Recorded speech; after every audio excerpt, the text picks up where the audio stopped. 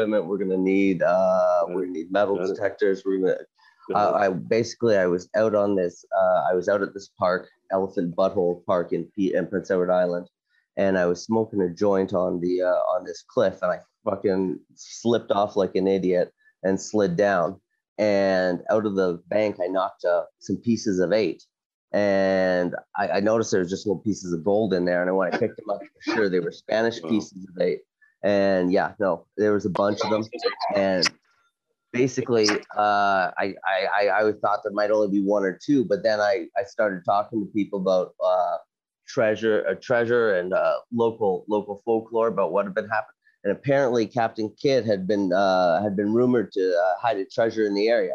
So I got a rough area for us to go look in and search. So I don't know. We should get a nice pull there smashed. I mean, it sounds wonderful. Yeah, I don't know. Wait, what do we need? We pretty You're much not just with got it again, Smash, on this. He's going to ruin it again, man. Do you remember the beaver score that we missed out on? D, come on. These still how many beaver treasure and local folklore about what had been happening. No. And apparently, Captain Kidd had been rumored to. Canadian government. So I got a rough area to go look at it. So I don't know. Be careful. Ladies and gentlemen, I'm just going to go live here for a second. I have probably the worst internet connection maybe that I've had since this show started. I don't know, Wave, if you guys can hear me, because Jesus H Christ, I don't know. We're just doing it live. Ladies and gentlemen, welcome to the show. Wave if I start roboting. You guys don't see my voice or my face, I guess, but just assume that you know what my delightful visage looks like. It's on every other freaking show with weird thumbnails at the end of the show when I'm all high. Welcome everybody. Welcome to the show. What was I going to say? First off the show, if you are over the age of 21, please sit back for a moment, relax, chill out for a second, grab a tasty beverage. If you are under the age of 21, the disembodied voice is the nice one, and the bad one is going to tell you some bad news. Unfortunately, West Engine. Tell them to get out. If you're not 21, get your ass and get out. Don't make the door hit you on the way out. Go about your business and go on. Is that good enough? I think that was good enough for the evening. Brad Piper, that was I don't know what you're talking about, actually. We're gonna move on. But welcome, ladies and gentlemen. So that the folks that are 21 and over, this is disorienting. Even for me, it's disorienting because like the sound is all messed up and I'm all it throws you off your game. You get all nervous. But anyway, let's just roll with it. Welcome to the show, folks. Hopefully, we're going to be in a little bit here talking to Ms. Jill Breeder, delightful guest. It's going to be, I think, a fantastic show. A legend in cannabis, absolute legend. So hopefully, my freaking internet will work then, because I'd certainly like to meet her. Let's see here. Welcome to the show. And if you guys would like to listen to the show, I guess here's a freaking foreshadowing of that. If you guys would like to listen to the show, thanks, Steve, for posting the link in the podcast, link to the podcast in the chat. Please go listen to the podcast and go subscribe to it at iTunes, Spotify, Chromecast. What else?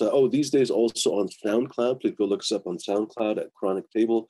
A few different podcasting platforms, Overcast, a couple of different ones. Thanks, by the way, folks, for listening. And thanks, those of you who have left a review, thanks very much for doing so. If you guys could, by the way, if you enjoy the show, if you'd like to, I don't know, hear more of it, see more of it, kind of see the show be, bigger, faster, stronger. You don't just have to be a patron. You could also honestly like, share, and subscribe. Comment on the videos. I oftentimes forget to tell people that, like, just honestly comment on the video. I should frankly these days just like ask people a question, like just ask them a question, see what they think, and they'll basically like, it's almost like I feel bad because it's like baiting them, but at the same time, like, I don't know, maybe we'll just think of like a question of the week and we'll be like, oh, what do you guys like to smoke? What are you smoking this week? Let me know in the comments. That's the first question I could think That's of. A great idea. It's a good one, actually. Like, honestly, what did you smoke while you were watching the show? Okay, I just fell ass backwards into a good idea. So you can do a broken idiot can sometimes be smart every once in a while. I fell ass backwards into a good idea. Ladies and gentlemen, tell us in the comments what you have been smoking on or what you plan on smoking on or what you are smoking on during the show.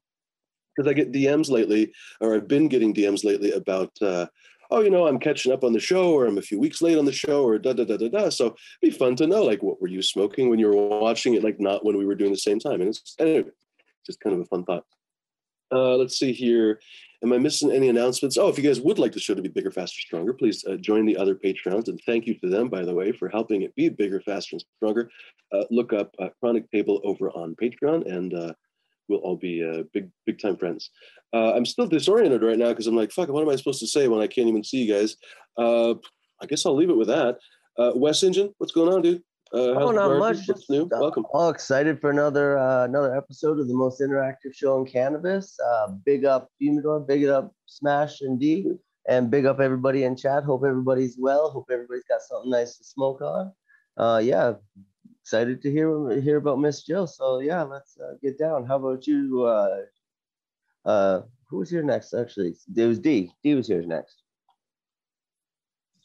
Hey, what's going on, everybody? What's going on, everybody in chat and in the panel tonight? I can't wait for to get the show going because it's gonna be awesome with our guest. I'm smoking on some something. And some pink. I got some pink shatter here. I always forget. Anyways, cheers, everybody. Oh, and shout out to all the people listening. Natalia, Ivan off. All those people listening on the Chronic Table podcast. Cheers. That's it. What's going on, Smashed? Just hanging out. Just waiting for a text message. I was been in contact with Miss Jill. She was busy. I mean, it's a day after Memorial Day. She was spending it with her grandsons and stuff. So we can't bug her for being a little late. She's in the garden, and she said relatively soon she should just be jumping in. She's probably just going to shoot me a text, and we'll go from there. But she definitely has said she will come in after the garden work. Right on. Nice, Smash. Here's join us here in a second. It's very disorienting because the sound is just beyond choppy. So when you guys come in, it's just like the fucking aliens from Mars Attack talk. I don't know. Then it'll go normal again, and then it'll go back to oh Jesus. I don't know. We're gonna see how this goes. Welcome, Tara. Cheers. Look at that freaking beautiful set back there. All the lighting and the freaking Ganesh in the background. I'm having audio trouble. I don't know what the freaking problem is. I might honestly, I don't know, maybe before Ms. Jill comes here, I might honestly, like, this sounds ridiculous. I might restart my computer. Like, I don't know, I might like let you guys go because it's so fucking bad. But Tara, changing the subject completely, welcome. Thank you for joining us on the show. How's life? What's going on?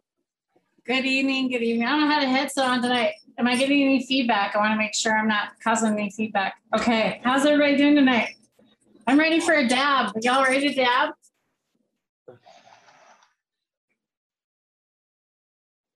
I'm ready to go in on this bubble hash. This is called Tidal Wave Wet Batter. Solventless. Right on time. What are y'all puffing on today? Oh, there's Miss Jill. But Miss Jill's hopping in. Yeah, the sound is that's why I'm really here, bad for me. I definitely wanted to support another woman here, so that's why Absolutely. I'm like, I'm going to be here to support her. Cool. And she's a legend. And I hate to say this right now. This is kind of awkward timing. I don't know what else to do because it's really hard to hear you guys. I'm going to try. We're going to see how this goes, and we're going to see. Hopefully, she can hear me and just doesn't think we're all crazy right now. I'm having some audio trouble with my Miss Jill. If you can hear me, I'm having some audio trouble. I don't know what the problem is. I might have to restart here and let these guys basically talk to you for a second while I do something with my computer because I can't figure out what else is going on. I don't even know if you guys can hear me. Like maybe it's a robot. No, you're good. But can you hear me? Yes. So I'll shut up here for a second. I guess Ms. Jill's still setting up here. Welcome, Ms. Jill. Welcome to the show. Here. How you doing? Good. How are you doing? Doing well. Yeah, your I camera think your phone might be on orientation lock. Yeah. Thank you. Possibly if you flip the phone. You better go What turn was that? sideways. Is my phone turned? Your phone might. There we go. Perfect. Okay. It might be on orientation lock where if you turn it, it won't like flip, you know? Perfect. How's That'll this? work. Welcome to the show. Hi there. How you doing? Welcome. Do I have it turned right now for you? You bet. Yep, you It look is. good. Yes, absolutely. How are you doing? My audio is terrible. I don't know, guys. It's smashed. You've been talking to them. I got it. I'm trying to start, like, get out of here and come right back. Sorry, Miss Jill. It's not your fault. My internet is doing something weird. Smashed, take it away. By the way, Smash, thank you very much for finding an excellent guest. Person needs no introduction, but probably one of the best questions would be, honestly, tell us about yourself. I mean, honestly, Smash, you can ask her whatever you want. Hopefully you guys can hear me. I hate this internet shit. Yes. But in the meantime, some people don't know who Ms. Jill is. They need to know who she is. So please get started with that. And I'm going to try to be back as soon as I possibly can. Well, let's first start off. I'm Ms. Jill, Ms. Jill Grower on Instagram. I am the co-founder of TGA Genetics, creator of Jilly Bean, Agent Orange, and several other amazing strains that have become quite famous over the years. But really quick right now, you know, I just spent the afternoon. I was so fortunate. Spend the afternoon with my grandsons and my daughter. We were at the river, at the falls in the river all day. And I just had to rush and get everything set up to do this interview or conversation chat, whatever you want to say. So I haven't quite had a chance to have an after dinner toke yet. So maybe we can all partake in that real quick. That'll be awesome. I'd love to. I'll definitely take it that way. This is the Jilly Bean Great. It is purple Urkel crossed with Jilly Bean. And this was a cut that was given to me by CSI Humboldt, was his breeding mom. And she is also used in the new Corkle that was originally a TGA strain, but now it has been brought back, of course, with the new purple Urkel, but same Space Queen dad. So I'm really excited about that. And I'm sorry, that one was the Jilly Bean Great. This one is the purple Urkel. Always some heat over there, huh? Yes, absolutely. So we're happy to have you. Thank you for coming. I don't know what everybody else likes to smoke with. I usually smoke with a bong here. I've got my trusty ripcord that Sub and I made back in the day. So maybe we can all just fire one up real quick. Yeah, I'll definitely take a dab with you. I got some GMO shatter from a homie. I got to say thank you to the homie. I know Wes has actually got some Jilly Bean. I got some Jilly Bean dry sift here that I decided I was going to hang on to and save and smoke tonight with you on. So it sounds amazing. Yes.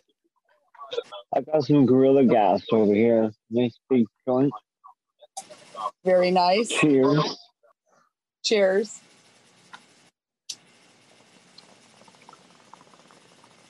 So how did you get into, well, I guess I'll let you smoke first, but how did you get into growing?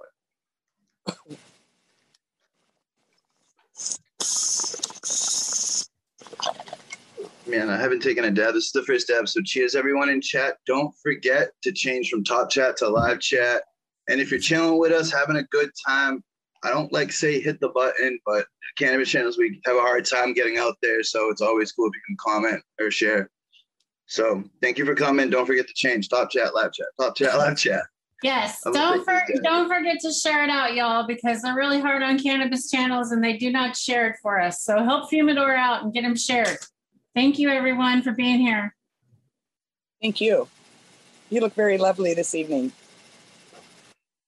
Thank you, Miss Jill. It's so nice to finally meet you, not in person, obviously, but I've been hearing lots about you, and I haven't been in the cannabis world very long, but you have, and a lot of people really look up to you. So I'm super excited to be able to listen about you and hear about you tonight. Thank you. So to answer the question earlier, how did I get into cannabis? How did I get into growing? I have scoliosis. I have 3 daughters, and with the scoliosis, and it made it a little bit worse with pregnancies. So I used the cannabis actually to help with the pain for scoliosis. And also for so many reasons, you know, that I found later in life, it's so wonderful for just anxiety and depression and just anything that has you a little worked up, a little angry, you know, just take a few bong hits and it just kind of smooths everything out. And it's just makes the day much more peaceful and pleasant for sure. Yeah. So that's how I started. And I started as a medical patient providing clones. I was selling clones back at the time. I can't say selling. I was accepting donations of just $1 for a clone just to help cover my costs on the soil and the pot and such. But that's what I was doing back then. And I was providing edibles. Mainly I make cookies because they seem to last the longest. You can put them in the freezer. Yep. You make them a little bite size and still get, you know, good 100 milligrams out of them. So that is what I supplied to my patients for many years. Nice. That's always dope. I wish I never had anyone around here to get clones from. I've always had to pop seeds. So it's always been like a seed game for me. Well, yeah, and seeds are so much better. I provided them clones because they were new people just coming into the industry, patients. They needed the medicine. I was trying to help teach them to grow. And I would take them over a full setup. If they were growing in hydro, I would take them over a bucket with, you know, a bubbler bucket system with plant already in, established growing. I'd take it to them and set it all up and help them out in that manner. So, you know, I ran across a lot of really wonderful people during that time. I'm so grateful that I was part of the industry, you know, back over 20 years ago, almost 25 years ago. It was close to 25 years ago. I met a lady named Luann. My children's father and I were helping her out. She had MS really badly. And so we were helping set up their grow, make it a little bit more efficient and, you know, providing edibles and such. And they gave me this wonderful plant, you know, I was so grateful. Her name was Melvin, just beautiful plant, big, huge leaves. It turned out she was an orange skunk. She was, as she was gifted to me, they told me that she came from Falls City, Oregon. She was 25 years old at the time when I received her. So she's moving up on between 40 to 45 years old now at this time. But as we know, later in time, she became renamed as Orange Velvet. I did that because after I smoked her, I was like, man, this is such an amazing strain. It's beautiful. The smoke is so orange, like sunshine on a summer day, you know. Like, Melvin, what an ugly name. And so I renamed her, you know, Orange, obvious, because of the great, amazing orange flavor and so undeniable. And the way she grows in flower, and it's not necessarily have to do with dropping the temperature so much. She has beautiful, she ranges, I would say, from a burgundy to a purple, maybe almost into a maroon. Wow. Absolutely beautiful. I have some photographs of her. She's almost a black. Just a beautiful, beautiful plant all the way around. And she was crossed with my Space Queen, Space Through TGA strain that Subcool and I had, a male, great male. And I crossed her with Jelly Bean, or with Orange Velvet, and created my first strain, Jelly Bean. And later on down the road, we crossed her again. Subcool and I, you know, came up with, you know, it'd be an amazing cross with her. Jelly Bean was your first strain? Huh? Jelly Bean, yeah. That's amazing. So you hit your first one was like a home run then. Got lucky, super lucky. Well, I don't know about lucky. You must have had some good genetics to work with. I mean, there's a little bit more behind it than just luck, I would say. Yeah, and it hasn't stuck around so long because it's just luck. You know what I mean? Yeah. I gotta say, I love that. When I first came in, like even Gorilla Growing, that's one of the first strains I've ever heard of. Really? Yeah. Like you were honestly one of the first breeders I ever really like. When I started to look into breeders, I really didn't know where to look, and I found Miss Jill, I found TGA, and a couple of others, but like, yeah, Jelly Bean was one of the first. I got a question. When you first started to grow with those patients, would you have trouble, like any troubles, or was it just smooth sailing? Troubles as far as? Like cultivating, like different mediums. What were you doing back then? Actually, I started out in the bubbler buckets. That was my first experience as a grower. Excuse me. And back then, when I first started, we didn't have, you couldn't walk into the hydroponic store and purchase a setup. You had to figure out how to do it. And everything was still kind of hush-hush. You couldn't go in and say, hey, I'm going to grow hydroponic cannabis. You couldn't do those things. As a matter of fact, my first cannabis plants that were grown in hydro, I used aquarium rock because we had American Agriculture. And that was our hydroponic store. It was in Portland, Oregon. But we had heard that we shouldn't go there because the feds and cops sit across the street and take people's license plates, follow them home, bust them later. So we were all really afraid to go there. So we would go to the fish store, you know, the aquarium store. And I got a lot of my parts from, it's called George Moreland Plumbing. And so I'd go there and I'd get different parts I needed. So I ended up setting up my bubbler buckets in a system of three off of one control and with a reservoir sitting on top. So I had 3 5-gallon buckets. And then you have the water that goes in on the top and the water that comes out on the bottom. So they're all hooked together, and you have the control. And sitting on top of that, you have the reservoir. You know, just use a simple toilet float. Yeah. So anyways, that was my first systems. And like I said, I would do 3 at a time. And then Seb and we met on overgrow.com, Cannabis World. And he came and he moved in to my house with me and my daughters. And I had my grow room all set up nice. I had linoleum down in the floors, you know, it was cut pieces in the linoleum. So it was all nice and white and bright and beautiful, clean. He came right in, just drilled holes in all of my buckets, filled everything with soil, got soil and crap everywhere. I was so pissed off at him. I fought with that. I was like, no, but this is so much more efficient. I can take so many clones from these plants. They have so much, you know. And, you know, the flowering time's not any different. You still have to flower this, you know, approximately the same amount of time. So what it does is it does definitely help you with the cloning. You can take, if you have a mother plant and a hydro, you can take clones just nonstop. But so he came in and did that. I remember we did a side-by-side. The plant was Schramm. And I kept mine in a little sour cream container, you know, just a small one. And he had his in I think a 5-gallon bucket, just like a regular bucket. Because again, we didn't have nursery pots because, you know, things were kind of hard to get to. I still use buckets. What are you talking about? So we were going to do a side-by-side. And we had our Schramms running. Pretty soon mine's just towering over his by, you know, 3 feet, just dwarfing it. He ended up with about 3 ounces. I got approximately 11. But as my very first, you know, side-by-side experience, then we could smoke it and tell the two. And I would have to say, you know, maybe the Schramm that I grew in the hydro was a little more potent, you know, had more resin, those kinds of things. But it had this hit at the back of your throat. A little bit of a tickle back there just kind of made you cough different. And the flavor wasn't there.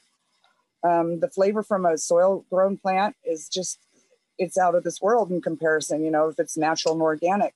Because the plant has to break down all of that stuff before it can utilize it and eat it.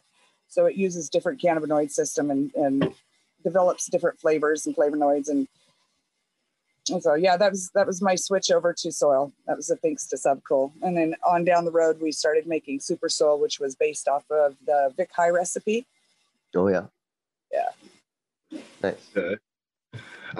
We have a constant person that jumps on the panel and he does the aquaponics and he swears by it. The growth is so much faster. He's like, it's crazy. Potent Ponics Steve, yeah, I hope he comes on the show a little bit later. Like his style of growing, by the way, hey everybody, from my disembodied voice on my phone, his growth style is like Star Trek Organics or something. Seriously, every time he talks about it, it reminds me of like the future. You know what I mean? Like it's I don't know, like I feel like there's going to be like African drums coming out of it when he's just talking. And I don't know, it's just like a sci-fi movie in space or something. Because it's like this tidal thing where every single day, several times a day or multiple times every hour, even depending on the setup, the whole system is kind of being washed over by oxygenated and kind of fish waste infused water. And he supplements the nutrients in certain kind of molybdenum and whatever else is needed. And I don't know, just it seems really, really kind of something different, you know what I mean? Something different in possibly a very good way. I'm normally not intrigued in that kind of stuff, but I'm very intrigued. As well as it includes a living soil. Yeah. I'm still I didn't mean interested to disrupt it. Smash. Sorry, I was so happy to freaking talk on my own show, fucking the internet. But back to you, dude. No, bro. I wish your internet was working. It sucks that you're on your phone. It's really the worst. Whatever. Thing.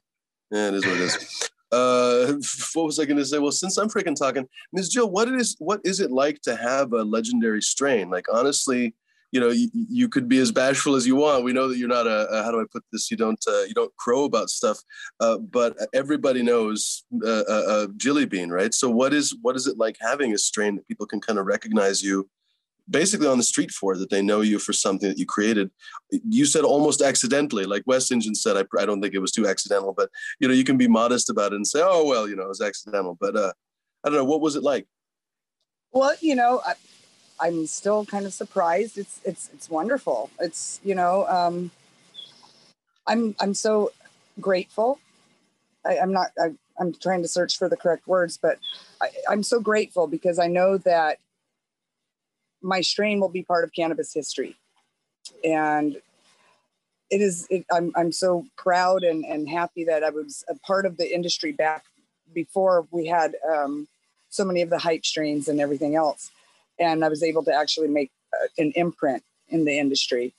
So, you know, she's won so many awards, so many different events, entered by so many different people in so many different categories. And it's amazing. I'm still in shock. I'm proud. And the relief that she brings to people is what is the best. You know, the medicinal effects for people with PTSD and anxiety, depression.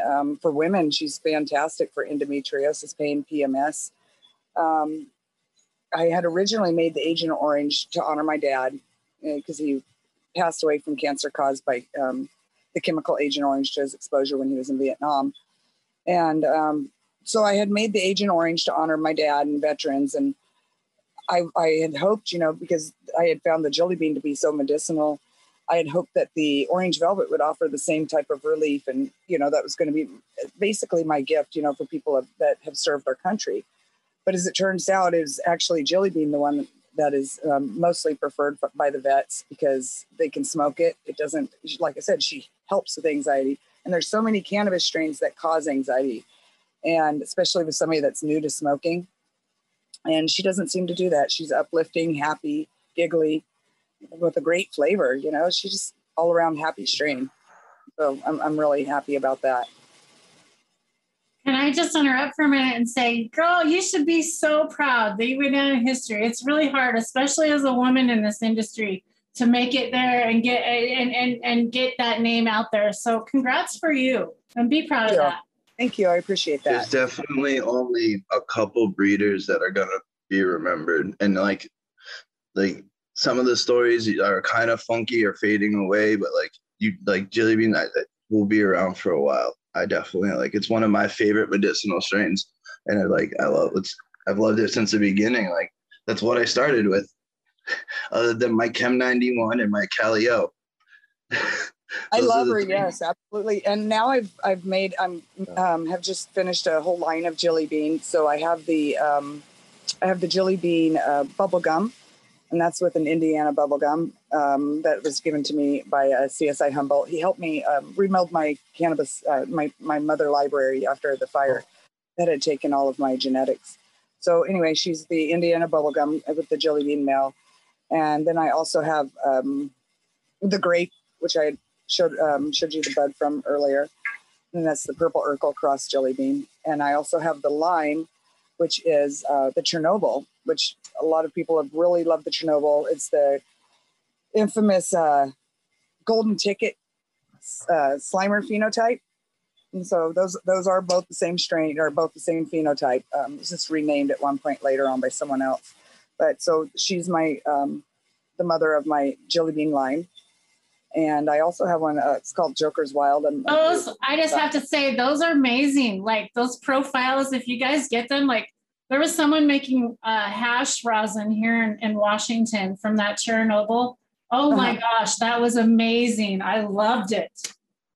Thank you. Yeah, she's a beautiful plant. She has such beautiful resin. So I also have the feminized version of all of those. I also forgot to add, I have a black cherry soda in the regular version as well, which is the black cherry. It's the black cherry soda crossed with Jelly Bean. And it's called Jelly Bean Black Cherry. And that one is just turning out beautiful, big, beautiful magenta colored buds. So she turned out beautifully. So on my feminized version, I have in testing now, or my feminized line, I have all of those with exception. I have a Jelly Bean Cherry versus the black cherry, which is the cherry AK-47, which came from Radio Ridge Nursery.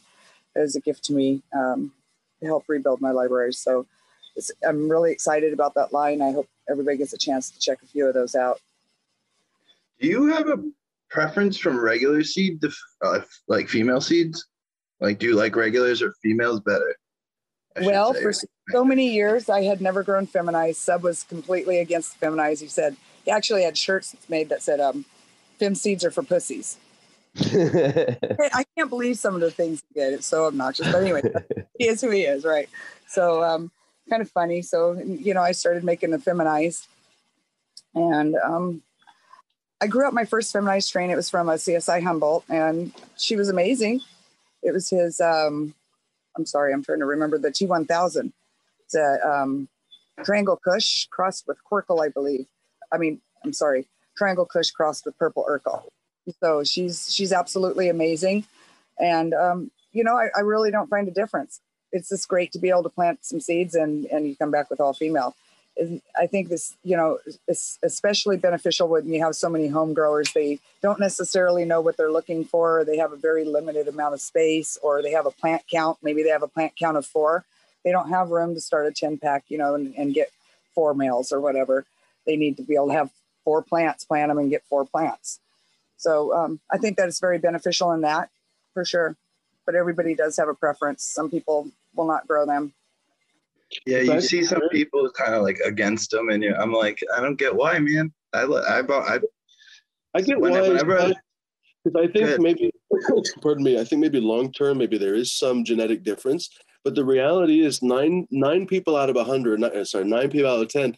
Can't talk anymore. I guess I'm all frazzled. 99 out of 100 people don't really care about breeding that or even taking it necessarily to a next generation. A lot of folks are going to grow it one time, cut it down, and smoke it. They might maybe take a clone, but even then, that's probably not going to happen. So honestly, what if, oh my God, the genetic stability, who cares? 1 generation, 2 generations, 3 generations, they're not even going to know it, I don't think. Exactly. That's something people don't talk about, you know? And, you know, for somebody that's, you know, ran in some trouble, you know, running behind time on putting plants outdoors, it's excellent. I have had so many growers come to me, you know, they were late putting plants out. They don't have time to go through sexing them. So, you know, they want to know if I put 99 plants out, I have 99 females, that kind of thing. So there's definitely a place for the feminized.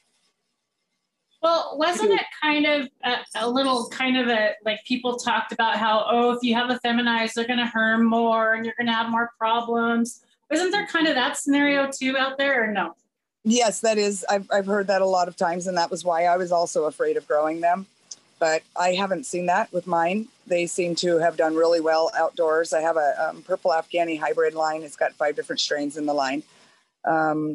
Amazing. Like my purple turban is a headband crossed with purple Afghani, and I have a OG Kush crossed with purple Afghani, and that is purple Shah.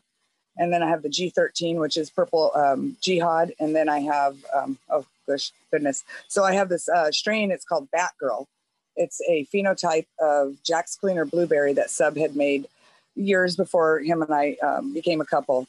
And I have probably the only cut in existence besides, you know, my daughter who had given it back to me. So I have that crossed with the purple Afghani as well.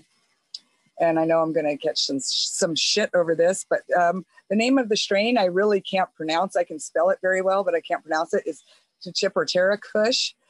So anyways, it is the family that bats are from, you know. It's a good one. It's a good name. Sorry, I was just kind of laughing at it. Just, I don't know, hopefully innocently. I don't know. It's funny, all the different names. Like, I don't know, sometimes we take these things seriously. Like some of the names are honestly like ridiculous. Like, so like from our friends, like Family Tree Seeds, he's an up and coming breeder. Hopefully you've heard of him. If you haven't, you will soon. He's got some silly names like Booty Shorts. I mean, like if that was the first strain that you saw from his list, you'd be like, oh, okay, he's some joke. No, he's a super cool guy. He knows what he's doing. Like, yeah, it's just a joke, man. It comes from his Pam Anderson line. So yeah, the more you know about it, the more you laugh. You know what I mean? Like Booty Shorts. Oh, that's hilarious. Right? See what I mean? It's a whole thing that you get to laugh about. See, I'm conveniently letting Miss Jill have a puff. Have we ignored Caledonian grown? Because normally we ignore him the entire time. He just sits there peacefully. Caledonian, welcome. Yeah. Well, you know, hey, I've been riveted to our guest and really happy to see Miss Jill here. Thank you for coming. Yeah, it's been a good day with plants. Did some transplanting and general plant care around the garden, but everything's really happy and thriving. And so both inside and out. So I'm really pleased with how everything's going. Really hot day here in Portland, though. Yeah, it was a hot day. Oh, and do I see a Homegrown Natural Wonder sticker above your head? Oh, yeah. Yeah. Oh, I was just gonna say, you've grown some not only Homegrown Natural Wonders, but you've grown some of those chips, haven't you? I didn't remember. I might be putting you on the spot, but I feel like you grew Jelly Bean or something. No? Oh, for sure. I've definitely grown Jelly Bean before. Absolutely. Nice. Yeah, it was quite nice. So, yeah, when I recently had to like restart my garden after a long hiatus, and when I did so with some clones, and Jelly Bean was definitely one of them, and then Tangy was another. Nice. So, yeah. So what's the word? What is the difference on the two of them side by side? Are they similar, or are they completely different? What's up with that? I was, this was a year ago, so okay. I would have to say my memory was definitely of the Tangy having that kind of tangerine citrus tang to it, which was really nice. I'll have to be honest, I don't remember what my general feelings were about like the effects overall on both of those, because it's been so long. You can say it. Tangy's one of those strains, man. It's like I should keep a journal. I should keep a journal is what I should do. I love egg rolls, but if you eat egg rolls for lunch, you're going to be hungry in a half hour. Tangy is basically eating egg rolls for lunch. Like it's delightful, but a half hour later, you're like, did I eat lunch? So Tangy, you smoke, and you're like, oh, I just smoked, but wait, did I smoke? I don't know. You're still smoking, and you're like, oh, I'd like another joint. But it's tasty, I've smoked a lot of egg rolls since then. So yeah, there you go. But yeah, anyways, I was going to say to Ms. Jill here, American Ag. It was like the first place I ever went to when I came to town back in '99. And also they just moved. I stopped by just a couple weeks ago and saw there's a sign, and they've moved to Oregon City, I think. Oh, wow. So, yeah. Huh. You guys are lucky. Or shops everywhere. Grow shop. Yeah. Well, they're kind of fading away too, though. Like, you're seeing kind of which ones are gonna last at this point after the situation. Right. That's what Coot's been talking about. I think you probably know Clackamas Coot. He comes on here sometimes, and he talks about how many growth stores there used to be and how few of them there are, relatively speaking now. And I don't know, how do I put this? Even some of the growth stores that are still successful, like they used to have 3 stores, like Bloom used to have 3 stores, now they have 1 store. You know what I mean? Like it's changed a lot. We lost Lights and Garden a couple of years ago, but it was before all of this mess. But yeah, we lost Northern Lights and Garden. I'd like to go there. They had good deals. Ms. Jill, do you see yourself as I don't know, hopefully this is a fair question. I hope it's not. I hope it's not somehow strange. Do you see yourself more as a breeder for commercial cannabis or for home growers? Because I sometimes wonder, how do I put this? I wonder if breeders ever think about that. I guess maybe I should have said it that way first, because I wonder if breeders ever focus on home growers as opposed to commercial growers, because they seem like they have different priorities. You know what I mean? And the home growers, like you said, with feminized, they have a different priority. I'll let you talk, but I mean, have you ever thought about that, for example? Well, I haven't actually thought about it. When I was, when I first started, that's all we had was home growers. Mm. And I would say that I was more focused towards medical. Everything was about medical back then. And also, it was about flavor. We wanted to have strains that tasted really good. That was, our big thing, my sub and I, was to have really fruity, wonderful flavored strains. So I guess, in the beginning, it was all focused towards home growers and medical growers. And I would say now, I don't really have a specific direction. I would say that some of my strains would be better for personal grows. And some of my strains would be better for commercial grows. Some of them that get really, really big, but also really great. They would also be fine for a medical grower, home grower. But definitely, I think that, like we were saying, the feminized is great for the average home grower, but it's also great for somebody who's trying to run a crop through, on commercial. Maybe they don't have extra room. Maybe they don't have time. The males take up floor space, table space, whatever they're at. That's something you have to take care of, throw away. It's a process. You have to go through a process. So feminized are always going to be easier. I mean, there's so many different ways to kind of approach breeding, right? Like, I guess where I was getting to with that is, let's say if you wanted to grow for commercial, a lot of commercial breeders, let's say if they're outdoor hemp farmers or just kind of outdoor farmers in general, they'd probably want a lot of really stable plants. They might not even care if they were 100% plants. They could be 85% plants. They could be C+ plants or whatever. Let's just pick some kind of a way of judging these plants. Mediocre plants, but if they're all the same, they would be happier, as opposed to, let's say, home growers. They don't want mediocre plants. They would want really only stellar plants. So I don't know, I guess where I'm going to that is like just these kind of different priorities that I feel like, I don't know, I hope people will focus on this. And I was really drawn to TGA basically, because I thought you guys really did focus on, like you say, flavor and high. You were always, both you and Sub were always talking about, how does this taste? How does it smoke? How does it feel? And that actually was really refreshing. Like, I don't know, I mean, you've met everybody, but I don't know how often you pay attention you probably can't say if people say this or not, like how often people pay attention to the high that they're producing with their wheat. You know what I mean? Like, I know that you guys did, and that paid off. I noticed, you know what I mean? When I would grow something or smoke it, I always knew it was TGA. Like if you found it at the dispenser or something, you always knew it was effective. If a friend of yours grew TGA, it was always going to be effective. Even if they were a somewhat mediocre grower, right? It was still good weed. So I don't know, I guess I'll stop babbling about it, but I think that's a real serious focus. I think that seeds are especially excellent for, an outdoor grower, because they're more vigorous. They have a taproot. Clones don't have a taproot. So they're more in touch with the earth. They're more in touch with the season. They know what they're doing more, in my opinion.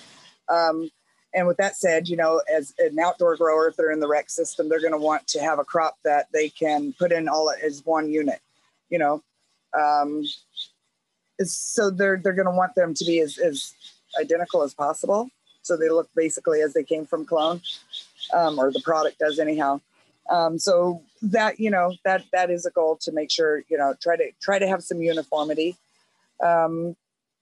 Some strains, my purple Afghani hybrid strains, those have a lot, some of them have a lot of different phenotypes, but I haven't ran across a phenotype from those yet that I wouldn't keep.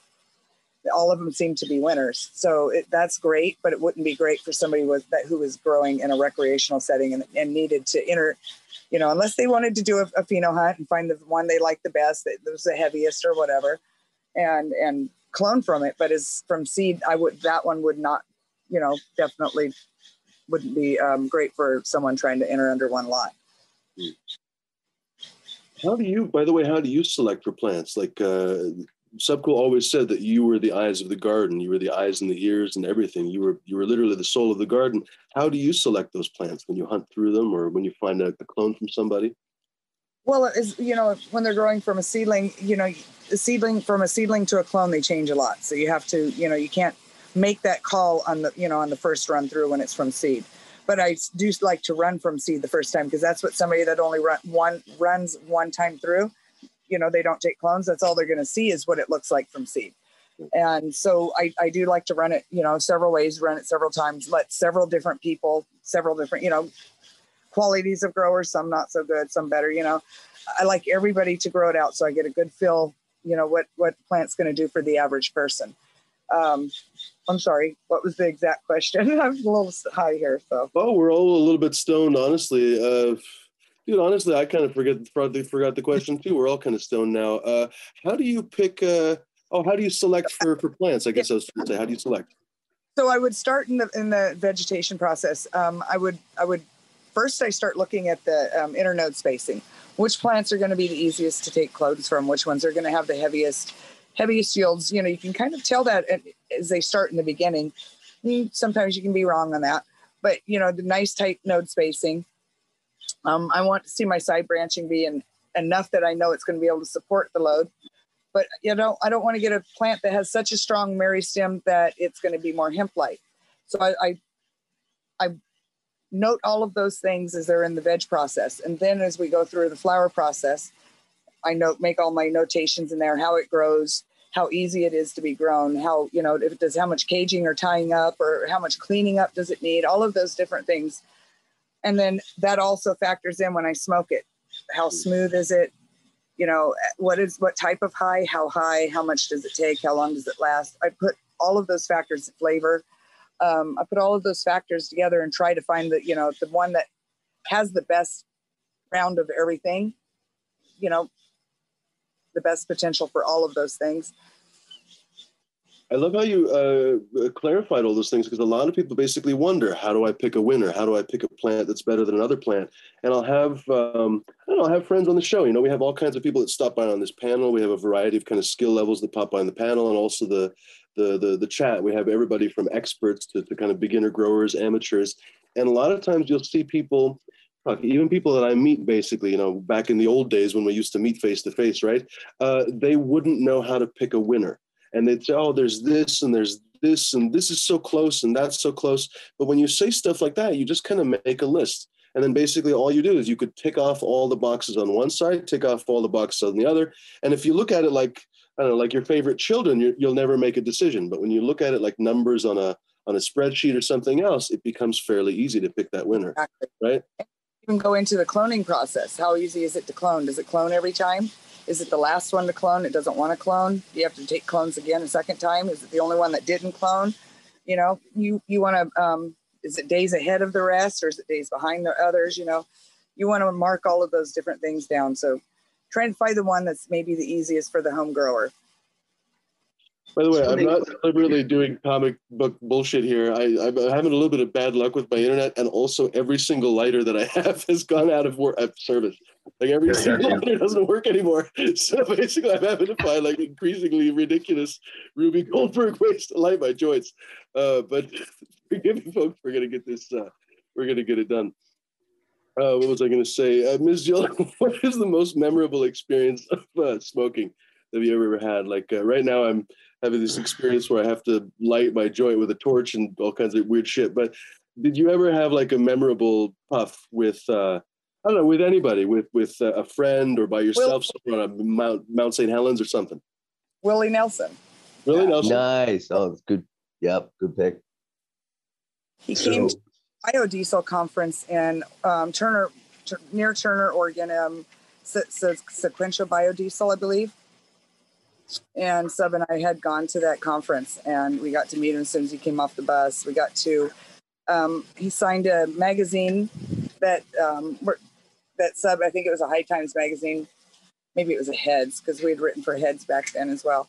But we got pictures of him signing the magazine, and we got pictures with him. We handed him a nice big Space Queen nug and passed the pipe around a couple times. So that was pretty amazing. That's awesome. Yeah. I've heard that you basically cannot get Willie Nelson high. Like he gets other people high no matter who they are, but you cannot get him high. Is there any truth to that? Well, I don't know. He seemed a little high. Did he? I mean, we all were. I mean, Space Queen, that would take you. Yeah. I heard he quit cigarettes back in the day by like switching out his pack of cigarettes with joints. Dude, that's so we all know Jack Hare. So Sub and I were at the Hemp Fest, and Jack was there. We had great photos of this, the whole almost step by step. We're in Jack's booth, getting high with him. We're past him, you know. We're excited. We're trying to show our, you know, we made these strains here. Let's smoke this. I don't remember which strain it was. I think maybe it's the Space Queen or the Vortex. We're showing him, hey, here, you know, we want you to smoke this.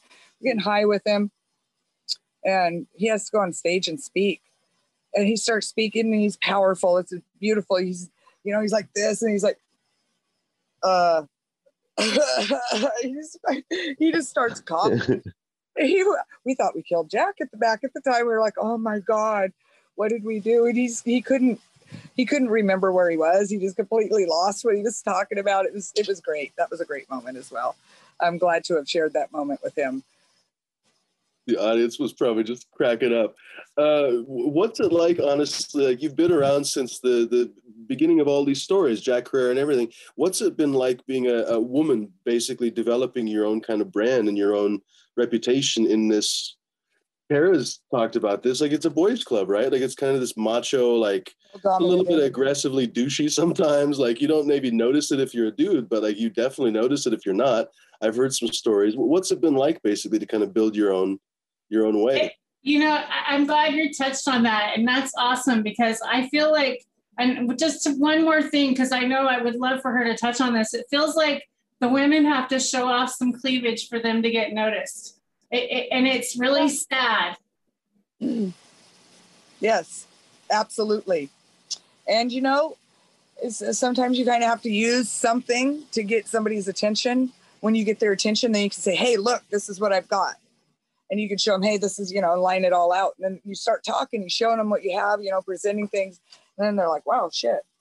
You know, and sometimes, you know, you just have to use what you have to use to get somebody to pay attention and just blow their fucking mind, I guess. And I would say, you know, it has been difficult, more so in the past. Nobody wants to take you seriously. You couldn't possibly be somebody that's growing a plant. I mean, it must be your husband. It must be your boyfriend. It couldn't possibly be you. You know, now I live alone. I'm completely alone, you know, and so who else is there to do it? I do every single bit of it myself. The only thing I don't do is wash out my own pots. I do hire somebody to wash out my pots for me, but at least I do wash them out and never reuse them. I'm, you know, not one of those people that, you know, making a big footprint. But anyways, so, you know, I've been listed as the first female, publicly known female cannabis breeder, and all of this, you know, all of these different things that have, you know, happened over time, and I've been at. I'm sorry, I'm high. So this one time I was at and this happened on more than one occasion, but this time in particular it was a High Times. It was one of the cups, and you know, I'm standing at the booth. It's my booth. Subs in there. You know, we're talking. And he's a very powerful talker. So if you're, you know, with your and Sub, you're always kind of, you know, in the shadow just a little bit because he's super powerful speaker. But and so this gentleman comes up and he's wanting to talk about genetics, and he wants to buy some seeds, and he comes up and he talks to me. He's like, "Can I talk to one of the breeders, please?" You know, and I'm like, "I am one of the breeders." He's like, "One of them," and I'm like, "Excuse me," you know. And I wasn't asked to him, I admit it, but you know, he ended up standing there and speaking, listen to me speak, and he apologized. And sometimes you have to take that route, you know, you have to say, hey, listen. But I think now with more women coming into the industry, I think that, you know, we're beginning to be taken a bit more seriously. I know it's still a struggle for a lot of women, but I think we're definitely moving in the right direction. And I'm so happy to see so many women that have become part of the industry and the community. It's making it definitely more like a family type environment. But then of course you have the recreational side of it that's come in, which is kind of, you know, made things a little more commercialized, made things a little more cutthroat. So definitely I'm glad the women are around to help soften that up some. Softening it up is well, it's one way to put it. I was just going to say, like, even if you didn't care about equality or really anything else, even if you just cared about good weed, I would say you'd want that extra perspective that women are going to provide. Like, anytime that I've ever been at a restaurant or eaten at someone's house or anything, like, women cook slightly differently. And let's say, for example, I don't know, probably the best example I could say is like a man chef will try to blow everyone's fucking mind with the food. And it'll oftentimes be a little bit over the top with that. Everything will just be dialed up to 11. Whereas, for example, often, and you know, there's exceptions to this, of course, but I'm generalizing, just for the sake of this argument, I'm generalizing. Women oftentimes will kind of make the meal more, like, everything will gel together as opposed to every individual dish trying to go to fucking 11. You know what I mean? So everything, if you look at it individually, might be an 8.5 or a 9, but together everything will be a 10 or 11. And so I guess what I'm trying to say is, you know, again, it's just a generalization for the sake of argument. I feel like women will have a different perspective on breeding. They're going to combine different selections. They're going to have different, I mean, everything. I just say there's different flavor profiles. You know, all you ever hear from male breeders is death skunk and roadkill skunk and armpit skunk and more armpits on top of dead armpits, which is fine. But you know, like there can be other perspectives, you know. So I think a lot of women will probably look for, I don't know, maybe more pleasant versions of armpit skunk or something. I don't know, but I don't know. I don't know. Go ahead. I just say that it's wonderful. You know, they have the bigger dick competition going all the time. Pardon my language, but at least I don't have to be brought into that. They kind of leave me out of it. They kind of keep it. So that is a plus. I was just going to say I have some lag on my internet now too, but whatever. We're just going to freaking roll with it. Top Floor, I think, here in the chat was mentioning Lovin' in Her Eyes in Colorado. And she's been this new, well, I guess she's not new anymore. She's just been established already. But she's been this kind of up-and-coming grower and then eventually breeder and so forth. And, you know, she just got known on Instagram for these just incredible pictures. And I've smoked her weed. It's just beyond frosty and everything else. How do I put it? I guess I don't have a huge point to that, but there's just been more and more of these kind of people that have stepped out of the shadows. And I think it's been a lot of times because of people like you, you know, like, for example, you had, I think, one of these issues. A lot of women could not really be growers. They didn't have the luxury of being growers because if they got arrested, their kids would be taken away. Whereas if the man, for example, I don't know, if Subcool went away several times, the kids were with you, or they could be with their mother, for example, basically. So a lot of mothers just wouldn't ever take that chance, basically, with growing. That's really what I was going to say. I think more than anything else. Smash, go for it, Dean. I was just thinking that the more and more we're seeing legalization, I hope the more and more we're going to see a lot more people coming out of the woodworks like we are. Like legal state by state, we're seeing more and more people come out, and they're feeling okay to come out because they don't have to hide behind the bushes anymore to grow a pot plant. You know what I mean? Like, dude, guerrilla growing used to suck. It was literally the worst part about like growing, but like you had to hike out to the woods, make sure no one could ever find it. Like it sucked. And understandably, that's why a lot of people had on their mind that the women weren't going to do all that work. But whoa. What was the bad part of that? Hiking out into nature and then visiting your plants? What was bad about that? That was great. I mean, having to hide it sucked, but I mean, like, the rest is alluring. Well, you know, then you got to worry.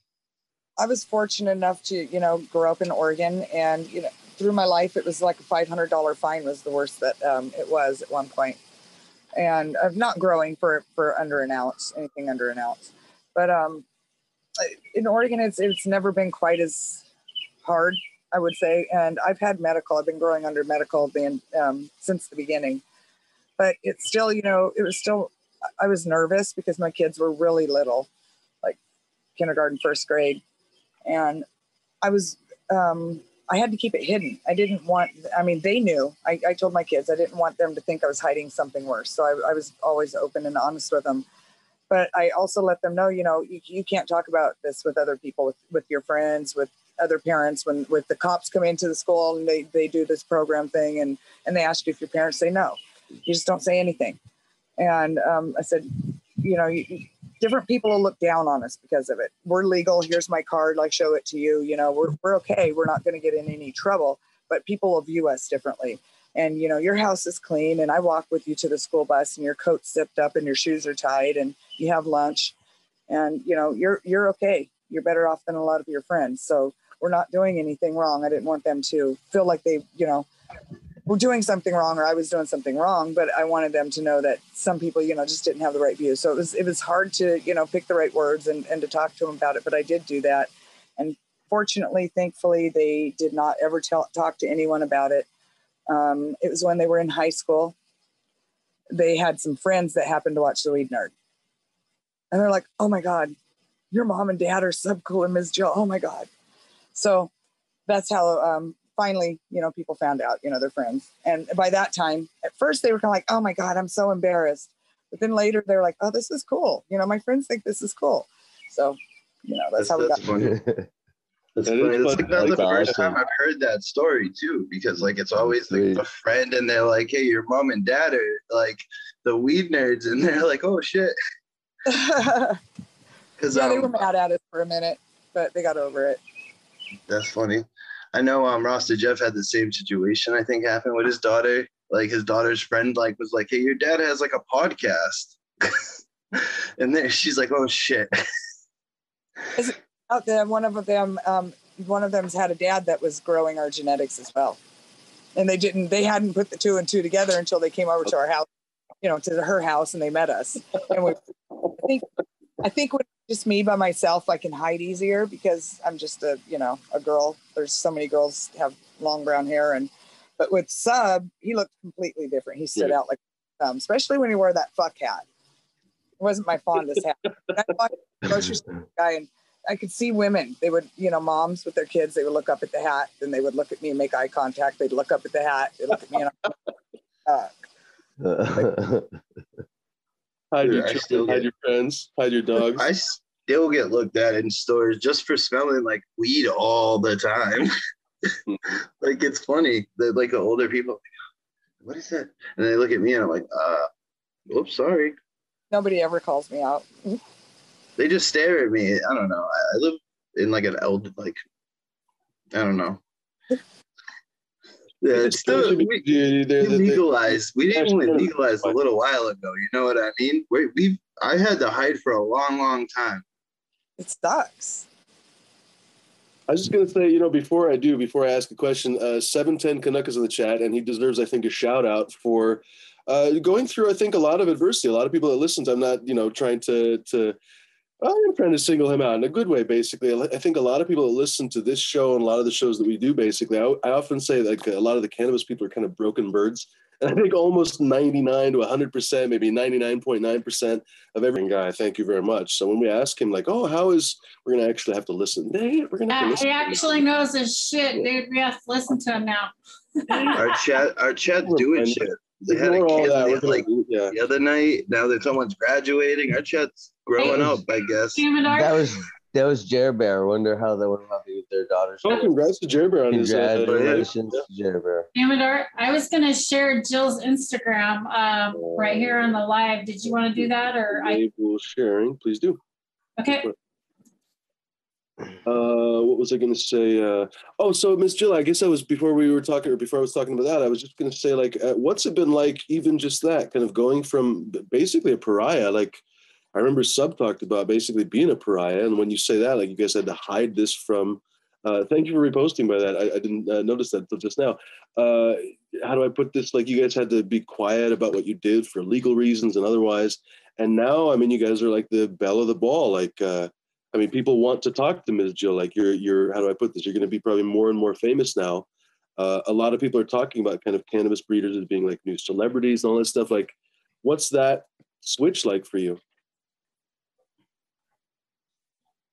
It's still hard to mentally adjust to it. I still kind of sometimes feel like I need to hide when I'm in a public setting, but at the same time, I will smoke my weed out of a pipe or a joint right in the middle of the park and not think twice. So I don't know quite how to answer that. It's probably the problem. I just used to pull my pipe. I really didn't care ever either. You're gonna get me in trouble. You could get me in trouble for way worse things, and most of them knew me. I was a punk. You know what I mean? Growing up, and I lived in a smaller town. So like they got to know me, and they're like, "Dude, we don't care if everybody smoking a joint anymore." That was just like the 420 bell. Cheers, everybody! Happy 420. What was I going to say? I just completely forgot the question I was going to say. I'm sorry. I was going to ask you. No, I was going to ask something, and then I completely forgot my freaking question. Okay, well, let me back up and go back to that. I would say that. I was always nervous for someone to know that I'm Ms. Jill. But if I'm just someone smoking a joint in the park and I would have to deal with the police, I'm not concerned about that at all. I would be more concerned about someone, finding out who I am when I'm out in public and I don't want to be known. That's more of the thing that used to bother me more, but not so much anymore because my kids are grown. So I would say that that's where the shift was for me is my kids, not being responsible for my kids anymore and having people find out who I am. I wouldn't want my neighbors to know who I am. I mean, that would bother me, but thankfully they're all older. Oh, so even today you wouldn't want your neighbors to really know who you are? Oh, no, I'm very private. No, I can dig it, man. I don't dig it, either, and I absolutely. wouldn't either. And it's one of those things, and it makes me a little bit sad because weed is this very kind of open or it should be anyway, this very open and friendly thing. I mean, it should be like tomatoes or corn or artichokes or whatever. Hey, you want to smoke some of my weed? You say to your neighbor, and they'll say sure. You know, it should be like that, but man, you can't.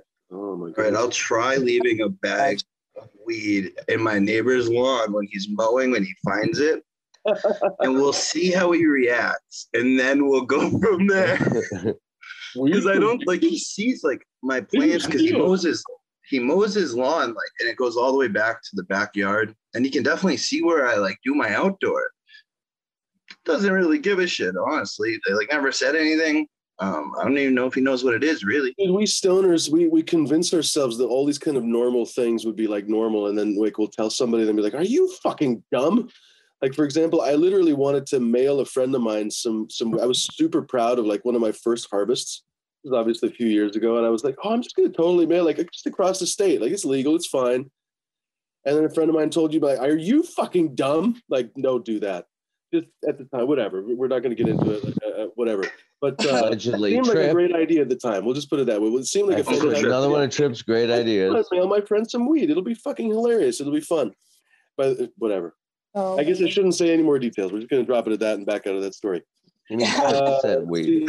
Ms. Jill, where do you see kind of as I'm kind of joking around about, you know, celebrity this, celebrity that, like, where do you see weed going? I mean, everybody's trying to figure out where it's going in the future. Where do you see like, how do I put this? Where do you see breeders? I don't know, craft breeders. I was going to say small-time breeders. You're not small-time breeders. Where do you see kind of craft breeders like TJA, like Ms. Jill? Where do you see them in the kind of galaxy that includes like, you know, Monsanto and Bayer and all those guys? Like, are you guys going to have your own market? Are you going to develop your own market? There'll always be. There's always going to be people that don't want to go that route, the other route. They're not going to want to grow that crap. It's going to piss them off. But yeah, the further we go with legalization, the more we're going to get it commercialized, and the less we're going to be able to have hands-on. I mean, I've already seen where some of the companies, and there's some companies on there I wouldn't have expected to be on the list, that are supporting for home growers to lose their right to grow home growth. And that would suck because then, you know, Michigan. Who's going to want to have seeds if they can't grow them? So yeah, that bothers me definitely. And I just hope that, you know, there's so many of us. I don't know that they can, you know, push back against, you know, all of us. But if they have the more money, I guess they can.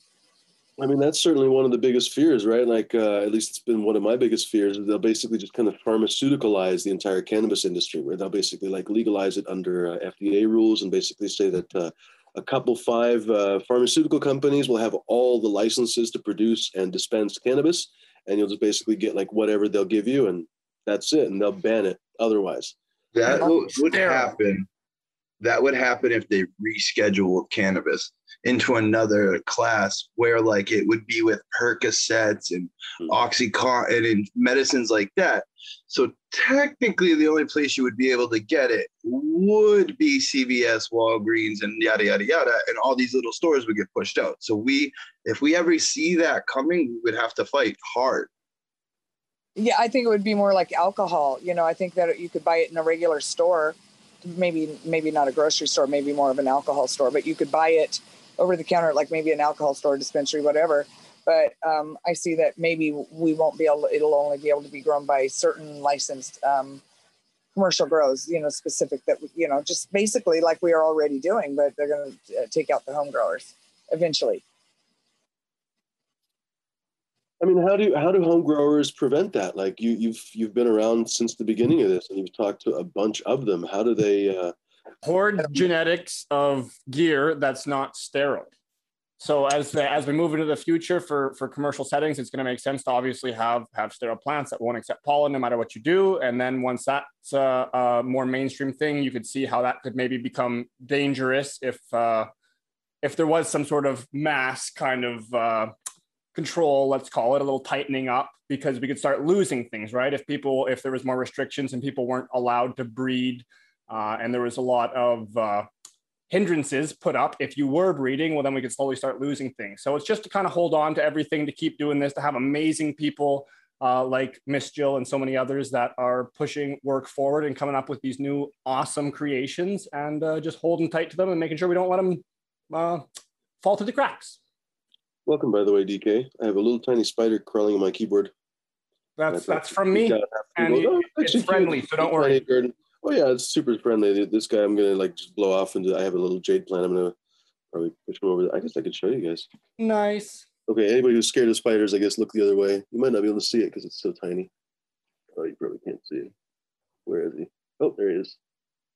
There he is. You see? I do see it. I do not see the itsy witsy spider. Dang it. Where are you? Well, anyway. Spider shy. Spider live another day. What do you think the best action against like going forward being for the like keeping the home grows and stuff? Like, what do you think we would have to do to keep it going forward? Like, what do you think is going to have to happen? No, keep smoking. Go ahead. We can talk. Jimmy, she was talking about a dark plant, and I was looking at yours. I was thinking about your, what is that, the Ruby Jack? That's Morgana. Behind you? Mm-hmm. Oh, Morgana. Yeah. Okay. But the Morgana is the Cuvée F2, I guess, by the Ruby Jack. So, yeah. A lot of color on it. You know what? Actually, speaking of that, Ms. Jill, I was thinking about this earlier in the show, and thank you, Smashed, for kind of reminding me about this. How do I put this? We've talked about this before on the show. What have we talked about? We've talked about the color of the plant being significant for the, where are you? There you are, Ms. Jill. The color of the actual, like the nug meat of the plant being important for the kind of quality of the high. A lot of people are into the perps. I mean, you look at that, who couldn't be into the perps? And you're into the perps too. All of us, probably everyone here on the panel is into the perps. And yet we've kind of come to this kind of conclusion that a lot of times we hate to admit it, but when you get two phenotypes of the same strain, the green one is stronger, better, faster, like just everything a little bit Superman. You know, it's Superman versus Clark Kent or something. Yep. Maybe not that extreme, but do you agree with that on the whole, or what do you think? When they've been run through the lab, they definitely come back different. The purple and the green, they have completely, you know, they all have cannabinoid makeup. You know, purple plant usually will have linalool in it, so it has the medicinal effects for that. But often, yeah, the green one will come back a little more potent. But you know, the purple one may give different medicinal effects, or maybe more hidden. So yeah, it's difficult. I wish we could pin one down that could carry both traits together. I mean, that's what people say. Just do more breeding and selection. And I guess that's true, right? Like, how do I put it? I was going to make some kind of a point earlier about people screwing up the Red Delicious apple, but I guess like you can totally do the opposite of that. You could totally, I guess the Red Delicious used to be delicious, and then they basically made it just shippable and like a big old waxy skin and everything else. And so now it's not delicious anymore. But I was thinking like with good breeding, you can do completely the opposite. I don't know. I keep wondering where, I didn't mean to interrupt you. Go ahead. No, go ahead. Oh, I was just really wondering where you're going to take cannabis, like where your future kind of strains lie. Like, what are you most intrigued by? What kind of things do you puff, or what do you want to kind of crack together, or what do you want to see in future Ms. Jill genetics? Well, right now I'm you know, I have all of my Jelly Bean feminized hybrids in testing, and I'm working on my Agent Orange line. I'll have, you know, the original, I'll have an F2, I'll have an S1, I'll have some hybrids, feminized hybrids of it, and some regular hybrids of it. And when I finish up with that, I'm going to work on a few of more of the TGA strains. Maybe I'll have a Jack the Ripper. I want to bring back a few of the original TGA strains. So I'm thinking about, you know, bring back maybe a Jack the Ripper, you know, do some of these and just feminized Jack the Ripper S1, you know, that kind of thing. And there's a few more I'm going to bring back as well. You know, I have already, I have the Quirkle, the Flav, the Quirkle, the Queen Anne's Revenge. And I know there's one other. Oh, the Romulan. That's the Flav. I'm sorry. So, but there's one other. So many of those plants are just like, I don't know, they're like statues or something. Like, I don't know, I've been fortunate enough to grow a few of those. I had a Queen Wren's Revenge. Like, I joked to people that it was like when you open the tent, it was like opening the tent to Lhasa in Tibet. Like, it was just so beautiful, that plant. But then some of the other ones you're talking about, like, oh my goodness, I know this from like books and stuff. Yeah, and so I'm going to bring back the Dairy Queen and the Vortex as well. Beautiful. I know, I love the idea. A lot of work right now. I was just going to ask about that Vortex. That is amazing. Isn't it? Yes. Oh, wow. The highs. Oh, love it. Yes. And you know what? Speaking of you, Tara, Ms. Jill, have you ever thought about running into Tara, for example, is very much into, let me not fuck up the name, Roberts Creek Congo. Roberts Creek Congo, Red Congolese, kind of similar to Red Congolese. Have you ever thought about going into kind of like a heavy, racy sativa kind of perspective with weed? No. Vortex actually has a race on it. It does. Yeah. It'll actually make them a little nauseous. So that comes from the Apollo 13. So, and well, you know, and the Space Queen together, just the combo of the two really seem to do that. And yeah, that one's great for hash and everything. I'm not a fan of the racy stuff. That's like my gimmick. You're not a fan anymore? Or have you ever been a fan? Me? Was there? I've said this before. You've never been a fan of that stuff. Yeah, right. I'll smoke it if like I hung out with you or I hung out with Tara or whoever, you know what I mean? And you're like, here, I got this sativa or this racy. I'd be like, okay, I'll smoke a joint. But like me growing personally, I'm definitely always leaning more towards something that I can relax, get a hug from. You make a really good point, and this is something that I think in the future people will spend more time kind of focusing on. I wonder if at the end of this, hopefully there will be a question for Ms. Jill, like the fact that a lot of breeders will specialize probably into specific kinds of highs.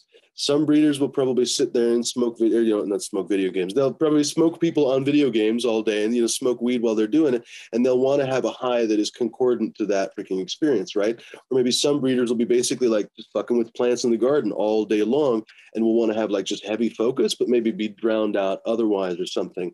Maybe, for example, in my case, and I guess it's paid off, I've been wanting to have weed, and it turns out it looks like I bred some that just kind of has this happy, interesting, how do I put this, not overwhelming effect, but just basically an uplifting, happy, goofy high, basically. It enhances your experience and gets you enjoying more of what you're doing. That's what I wanted to do. That's probably what I'm going to dig into more now that I've found it. I want more of that. So how do I put this, like, that's a long meandering question, I guess, to dig that back.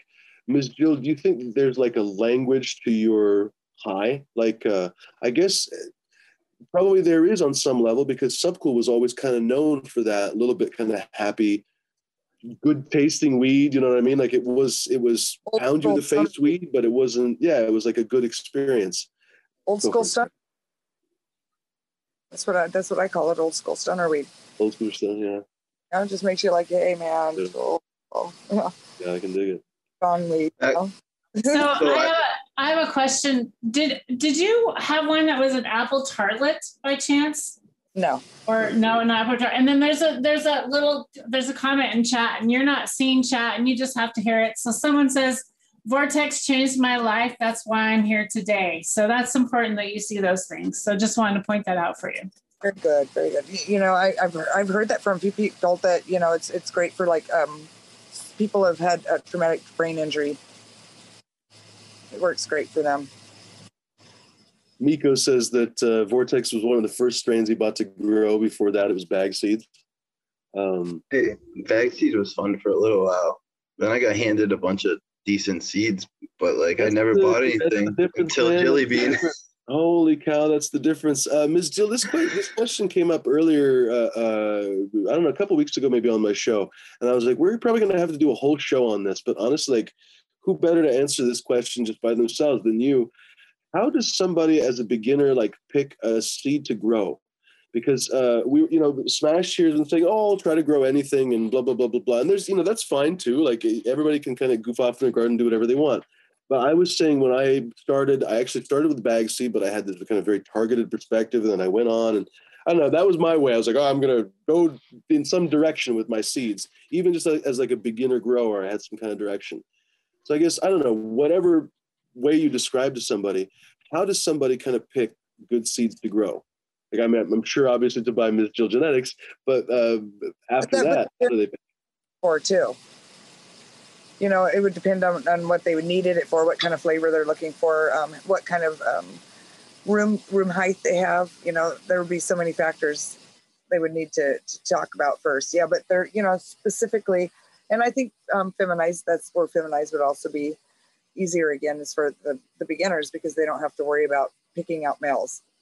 You know, they plant a seed, they get a plant growing, and it's going to be a female. So that's sometimes easier for the newbie because they don't want to grow more than one or two. It's more than they can handle. So I think that I would recommend something like that, a feminized seed, something that's maybe it doesn't get too tall, doesn't, you know, get too big, really easy to grow, doesn't have a lot of requirements, isn't really picky, more forgiving.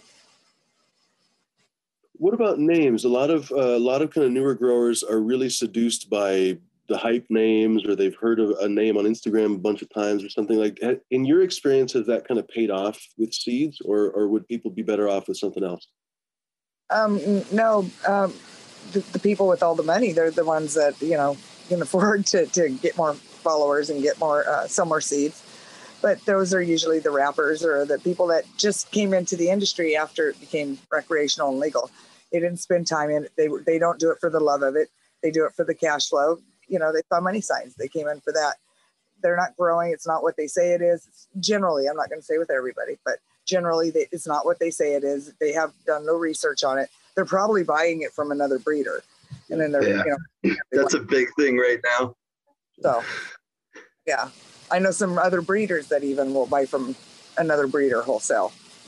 I know companies right now that are trying to expand into other states and just buying like people's work and just renaming it their stuff. It's getting pretty absurd, and it's a company that everyone like. I hate it. Like I say if it's grown right, it's okay. But like I don't support the business side of. I'm not even going to say what strain, but I don't support the business side of it. And most people will guess what I'm talking about because. Yeah. The one what was I going to say? Sorry, no, you're absolutely right, D. I'll have to remember to say that. Now I lost my train of thought. That's the nice thing about a stoner show. It's the nice thing and the dumb thing. Like you lose your train of thought like 50 times because you're kind of stoned, but then also you lose your train of thought because you're stoned.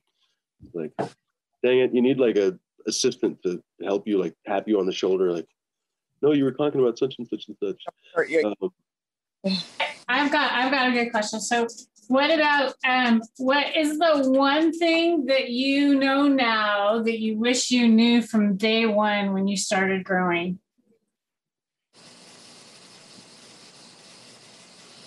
Or a couple. I'll give you a few. You don't have to just one. Don't overlove them. Just water them and let them go. Don't overwater. The biggest problem that people have, overwatering. Yeah, the huge one, the overwatering. And then when something happens, people will mother it.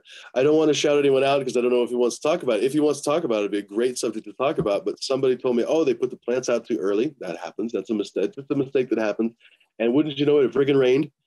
And then basically I heard a little bit of mothering to fix the problem. And I was like, oh, no. You actually have to do the opposite. Like when basically something goes wrong with the plant, you essentially have to kind of step back a lot of times and basically let it just kind of let nature take care. Run its course. Yeah. Right. Depends on what it is. That's true. It does depend on what it is. But a lot of times with that overwatering, I don't know, like, I guess I was lucky. Like my whole kind of growing, I tended to underwater. So I've rarely ever had a lot of the problems that a lot of other folks have had, like either from overfeeding or overwatering or anything else. I tended to underwater more than anything else. It's been helpful. I don't know. Overwater is like killer for definite. Like when I switched into trying to do like a living soil and it having to be moist all the time, and like I'm used to doing I've always done dry down cycles even on like super soil. Let dry out. What's your thoughts on that, Ms. Jill? Because you've grown in probably everything that there is, from cocoa to NFT to well, I don't know. Maybe you haven't grown everything. Mineral wool, or have you grown basically everything there is to grow? I've grown in Rockwell cubes in hydro. I've grown in plugs, and I've grown directly in soil. You know, plugs within soil, and I've grown. You know, just put them directly in soil. I haven't done all of those other ones because what worked. So. Right. That's what we say, basically, that you don't get the same effect. I mean, how do I put this? On some level, it's just somebody saying it, right? It's their opinion, right? But I've said before that I can tell a difference in weed that was grown in good soil, or good quality weed grown in good soil, as opposed to hydro weed. You know, maybe I'm lying. I don't think I'm lying. I think I'm telling the truth. Do you get that? It's more yeah. It's deeper. It's more robust. It would be like you living off of an IV or a protein shake. You can do it, that's exactly but right. You're not going to have the same mass to your body. You're not going to be as healthy. Hair's not going to be as shiny. You're not going to be as vibrant. You know what I mean? All of those things that it would do to you, it does to the plant. Yeah. So you have to look at it that way. And if you step even further, when you're feeding a plant whole and organic, and people don't realize this, and it compares to a human, when you eat instant oatmeal, that oatmeal's already been processed, really processed, so that it can cook quick. It's been rolled and it can cook quick. Rolled oats have been milled, so your body doesn't have to mill them. If you really want your body to work right and you want it to be able to break down, and it really makes your body more solid and all these things, is still cut oats. Just it's the same thing as eating whole rice. You know, you don't want to eat the quick instant rice because it's already been processed. So you want your body to mill it. You want your body to process it. You want, your body does that. Just like if the plant has to do that, the plant becomes, the flavor is deeper and more robust, and the plant's healthier and happier. And it's, it's, in my opinion, if you have the ability, the space, whatever, learn to put your plant in a big enough pot. Good, healthy soil. Make sure it has enough soil. That's so much better than feeding it. And some people say, oh, well, that's just because, you don't want to have to fuck with it. No, I don't. And, why? Why would I want to have to figure out, oh, my plant needs this or my plant needs that or whatever? Then by the time you've noticed your plant needs something, your plant already has suffered something. It's already suffered a loss. You're trying to catch back up. Exactly. Well, and obviously hydro, you can do that. With soil, not so much. Yeah, it's a pain in the ass in soil. A big enough pot. Make sure your plant doesn't run out of food in the first place. If you need to feed, often when I put a plant into flower, I put more fresh soil on the top. If I haven't just put often I'll try to put the plant in the, transplant in the big pot within a week, let it get settled, week, water it real good. Sometimes after a good watering, when you first put it in fresh soil, that much fresh soil, it takes close to a week, for it to need to be watered again, because you have to water it so thoroughly because the soil is fresh. So by the time the plant needs to be watered again, I usually move it into flower. But if I've had the plant in, that pot longer so it can grow bigger, whatever, plant lights are higher, more room, whatever. You want to grow the plant bigger, you wait, as long as you can, put it in the 10, and then you top dress before you put it into the flower room. And then your plant, you're giving it all that fresh soil again. So that definitely helps out, because, it compacts some while you're watering over time if you've had to leave it in there for a bit. I mean, sometimes you do have to feed. If you have to feed, you have to feed, but it's best to do in a bigger pot if you can. It's fantastic advice. I wish more people would listen to it. And I kind of pull my hair out a little bit, because I keep hearing people say, oh, I put kind of all their hopes and dreams, I guess, basically in the end of the DM, if I'm going to be sarcastic a little bit, basically they put all their hopes and dreams in a 1-gallon pot. They're complaining to me about a plant that is hungry, and it's got deficiencies, and it's got this leaf, and it's drooping, and such. And then they tell me it's in a 1-gallon pot. And I think to myself, did you think about up-potting it? Like I've said 1,000 million times, like I won't even flower anything in less than a 7-gallon pot. I don't care how small the plant is. Like if it was this tall, I would still flower in a 7-gallon pot. And people will put like an 8-foot bush in a 1-gallon pot. And I think to myself, why are you doing this to yourself? But am I wrong? And well, not only that, it's, it tips over awfully easy, but and you have to water it nonstop. I mean, like you would be watering that plant twice a day if, the bigger it gets. Yes. My plants, like if I'm starting from seed, I usually can't leave them in a 1-gallon pot long enough for them to be sexed if I'm growing regular seed, which is about 6 weeks. So I would prefer to maybe start them in the solo pot or in the solo cup, because what I've found because I don't want to go from a 1 to a 2, you know, just for that extra week or two to find out if it's a male or a female. So, you know, and if you plan to put a seed directly in a 2-gallon pot, it's a little slow. It doesn't grow quite as quick as it would if you put it in a solo cup to start out with. They most definitely will grow much quicker in a solo cup. So, you know, but you do have to end up going into a 2 often to find out if it's a male or a female. So 1 gallon just it only lasts for about 4 or 5 weeks. By the time you get to in that 6th week, your plant's kind of turning yellow. It's getting a little mad. The leaves are getting a little thick, you know. So, and when you're running from, you know, you're getting ready to flower that plant, that's something you want to keep. All of the times that you forget to water it, every time that it runs out of food, it you know, it suffers, starts to yellow, starts to wilt. You've just suffered on the health a little bit of that plant. I think 4 or 5 weeks out of a 1 gallon is absolutely amazing. So like you're running like some people are getting what 3-4 weeks, maybe 2 weeks in a 1 gallon, and they're already hungry. Smashed, and if you're trying to cross the ocean, but you only got 2/3 of the way, that's not like attaboy. It's like you still kind of didn't get there. I just keep my autos in 1 gallons in the side of the veg tent. By the time you're at 4 weeks in that plant, you're watering it 4 cups every 3rd day. That's what it usually needs. You can get away with sometimes leaving a mom in it a little longer because you cut it back more, and then it stunts it for 3 or 4 days. It doesn't thrive or move. It just kind of sits there for a few days. So you can get away with it for a little bit longer if it's a mom, but you don't want to do that with something you're getting ready to put in flower. And with the mom, sometimes I've let it get, I take the clones, and then the mom's like, it takes a little bit for the clones, 10 days, whatever, for a clone to root. And mom starts looking, in that meantime, she starts getting a little upset. I might give her some food, whatever. Because, I keep them around to make sure I have my clones rooted again, so we don't lose moms. Don't want to do that. How do you pick moms, by the way? So let's say that was one of the things that drew me to TGA Genetics way back when, is that basically you guys guaranteed a keeper in every 5-pack, not even a 10-pack, but a keeper in every 5-pack. How do people find that keeper? Like if you with now Ms. Jill Genetics or TGA Genetics, how do they find a keeper in that pack of Vortex F2 or whatever you're going to create in a few months that everyone's looking forward to, or any of the strains you have now? How do they find a keeper? Well, just like I was saying earlier, it starts in veg. How close is the internode spacing? How sturdy are the branches? Don't want them you don't want them overly sturdy, but you want nice sturdy branches. How thick is the meristem? How quick does it grow? All of those things. Does it have any deformities? Does it, some plants will self-top, some plants will, you want to look at all of these different things, watch it when it flowers. You want to see how much support does it need. And you want to mark it down compared to all of the other ones. Even if you have 4 of them, this one does this one does that. And, do you have one that overall is great, or you want to maybe give up a little of this to have a little more of this? You want to keep notes of all of that. That's a big thing for sure. And just, for each person, it's going to be a little bit different. Right. Yeah. Some people might everyone. Want the plant that stays really short. They might find a mutant short one, and that's the one they pick.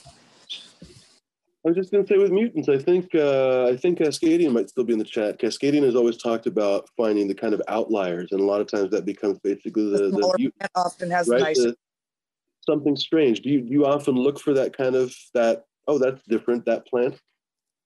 Well, sometimes like this, we had Tiny Bomb. Sometimes you get the plant that's a little bit smaller, doesn't produce as much, and that would be a plant that you would want more for the home grower, medical grower. But it produces amazing, just resinous, sticky buds, but you don't get quite as big of a yield, or the buds are a little on the smaller side. That's going to be for the connoisseur. The person that's growing to, put a price tag on it, they're not going to want that. And let me also throw in, it does go past even the flower. We were talking about what kind of smoke, flavor, what does it do for you, all those things. How hard is it to trim? Trimming freaking sucks. I mean, come on. I mean, some plants are so easy. Just whack off a few leaves, you're done. Some of them are just murderous. So, you have to keep those things in mind as well, especially as you get older and you can't see as well, those kinds of things. hands get arthritis, whatever. Yeah, I think if you find the right scissors, I like trimming. I've always liked trimming because it means you're getting you work so hard to finally get to that point, and like once you're like I dry trim always. I don't wet trim ever. And like by the time I'm dry trimming and like putting it into jars, I could take a little bit and smoke a little bit, and then it's curing, and then it's just getting better, and it's just making me happy. It's always been the best part about growing for me. What if you had 5 pounds every month smashed? It's a little bit different. Well, I mean, some of my outdoor grows were pretty big. So do you want to trim 5 pounds? 50 pounds a month. 50 pounds a month, something. Yeah, DK's like, yeah, maybe easier. I haven't gone through it. Make your life better. Yeah. I hate trimming.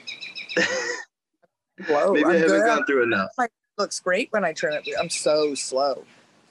It's an OCD thing. I'm better at managing the grow and things. It's meditating. Well, I mean, Smash, I can appreciate that perspective because there is something very kind of contemplative of just kind of, the handcraft. People are always talking about there's not enough kind of handcraft in life, and anyone who takes up like model trains or just any kind of handwork a lot of times is really fulfilled by that. So I can dig that.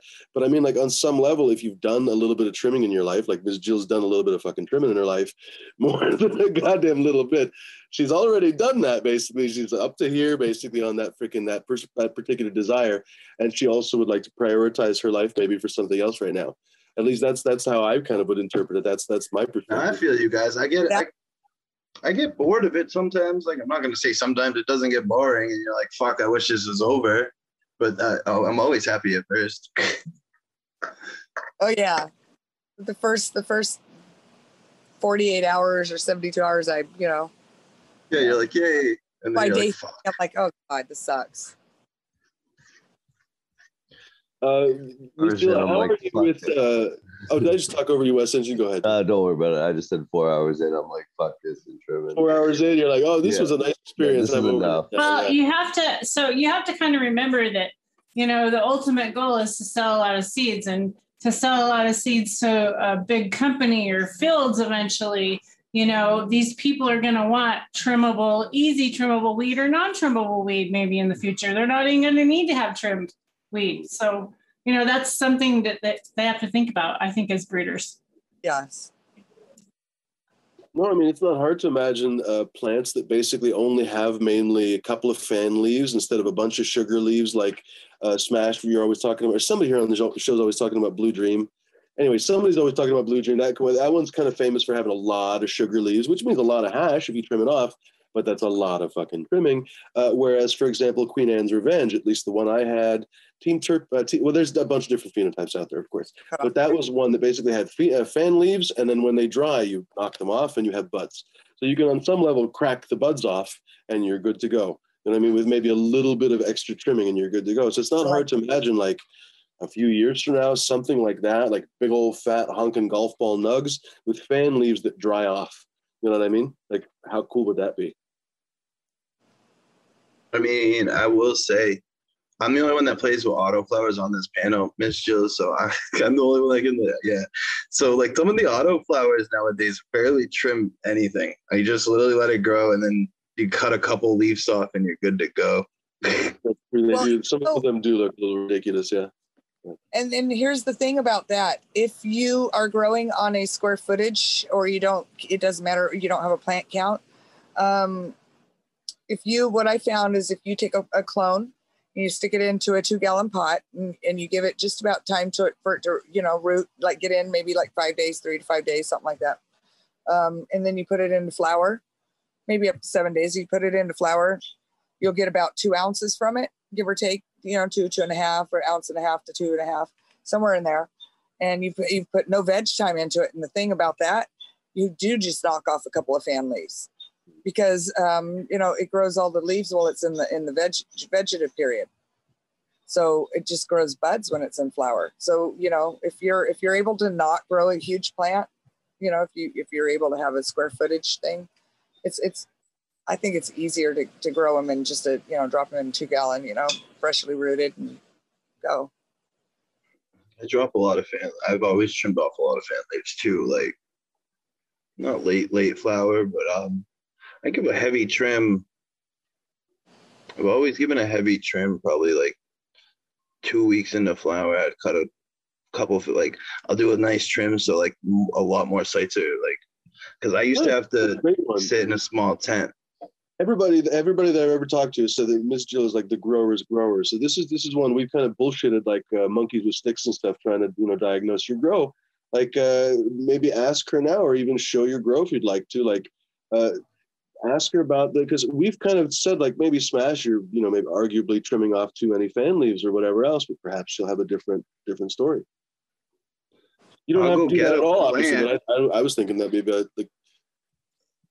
You're gonna put me on the spot. Like no, man, I don't want to look at my garden. All right, never mind. We can change the subject. We can do something else. I'll go get a plant, and like one of the ones I'm just like, all right. So what happened is I switched up. So I went from guerrilla growing outdoors for a long time into a room that I stayed in, and I was a little small. So I got a 5x5, and then I tried 2 tents, and I got all this at once, and I put it downstairs, and it was in a different environment and everything, and I just screwed up like 2 grows. So I'm still dealing with that, and I finally got out of that funk. So the Afghanian is doing amazing. They're actually doing a lot better. I guess I was going with that, like, I didn't mean to put you on the spot. I was trying to figure out, like, just kind of the schedule of, like, fan leaf trimming. People used to talk about it all the time. I feel like, I don't know, somehow it hasn't, people don't talk about it anymore. And yet I see people making the same kind of, like, it's not like the problem was solved. Like, I feel like people kind of solved it the wrong way. Like, on some level, I see people over trimming stuff, especially with organics. And basically the plants are super small and kind of scraggly. I don't know.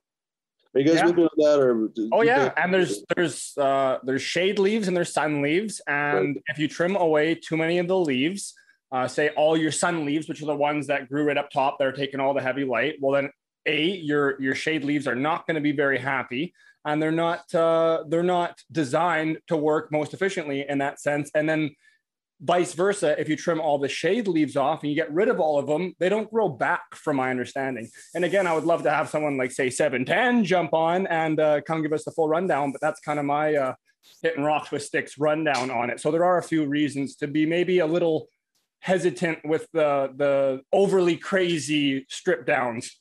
And again, high CO2 is a big factor in some of these setups for people that do vicious stripping. High CO2, proper VPD, and like a laced up system. Like you've got all your variables locked down, and now you're able to really start working on VPD and cranking your CO2 levels. But that's just my input. What do you think about that, Ms. Jill? Because we see that a lot, just to kind of, I don't know, like sometimes people come on the grow or come on the show or something, show us their experiment, whatever, and I'll see that kind of over chopping basically of leaves. They're kind of emulating the what is it, the Miami mango, I think is the guy, but that's commercial style, right? That's commercial synthetic style, and they'll kind of emulate that because they see these crazy grows and they'll try to do that in their environment. That just seems wrong to me somehow. I don't ever do that. I the only time I remove my shade leaves, my fan leaves, is if they're sitting right on top of a bud and they, the buds start to get all sticky and beautiful. I'm like, oh, I don't want you sitting on there, and I'll chop it off, because I don't want it rubbing on the resin or whatever. But no, I selectively take a few off here and there. I don't want to do that to my plant. I want my plant to look beautiful still. I don't want to piss her off. I don't want, that's mean. I don't want to do that. And I don't know. I've never had to do that. Never found a need to do that. I was producing on a high pressure sodium. I was growing 4 plants, and I'd say they were coming in about 5.5, 6 foot tall, somewhere maybe 6.5 at the highest.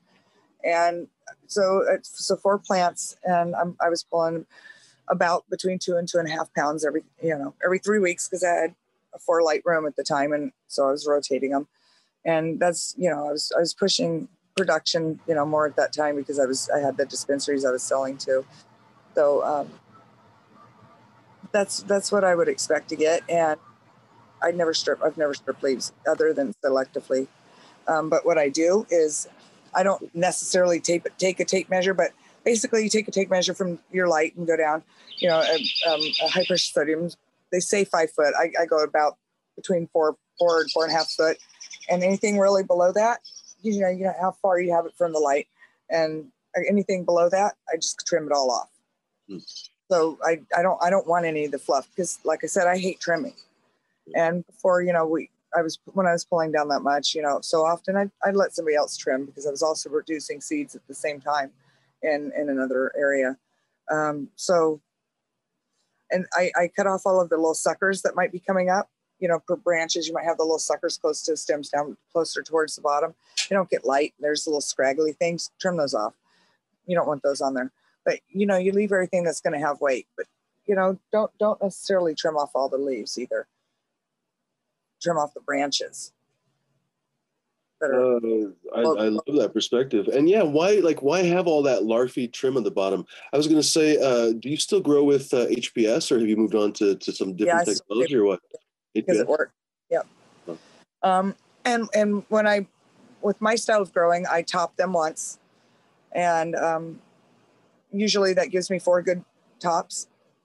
So that's how I've always grown. That's how sub grew. And, I flower in a 10-gallon pot.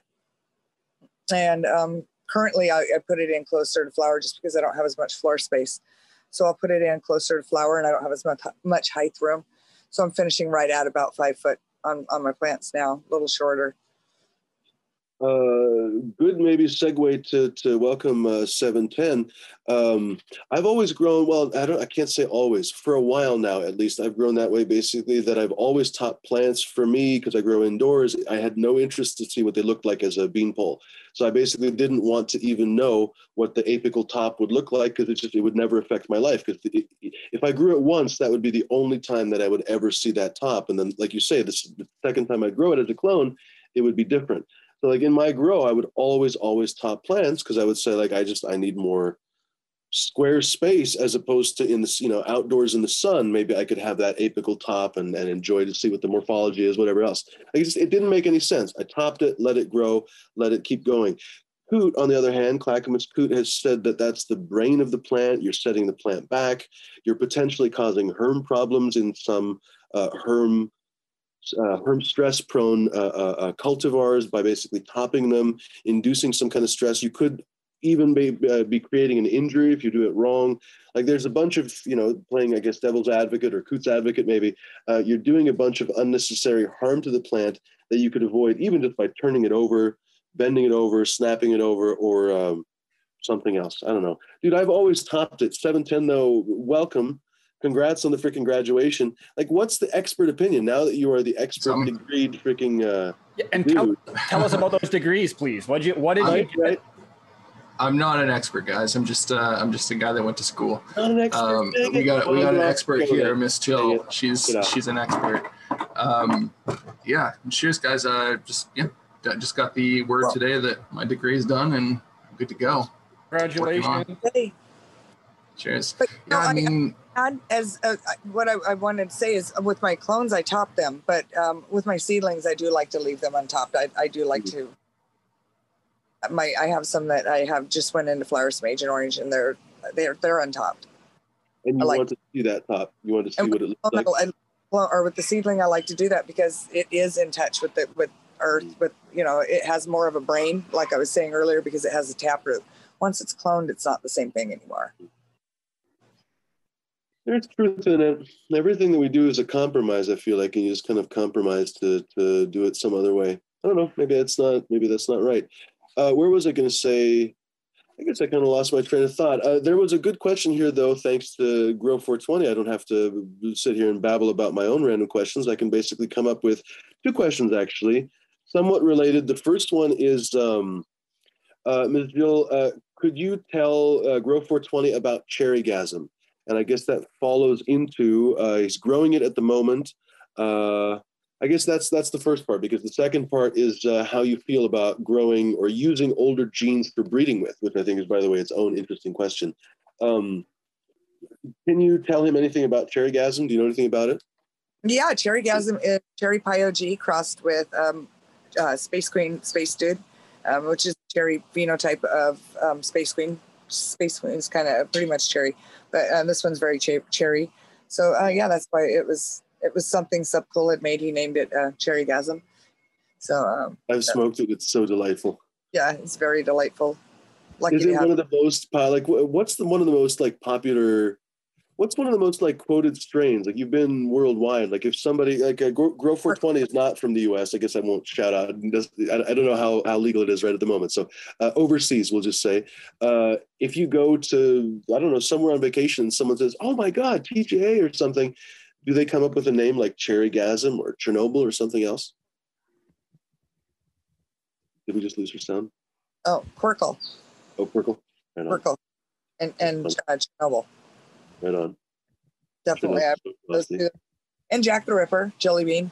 Right. I personally love all the Jack. Well, gosh, I love these days. I don't know.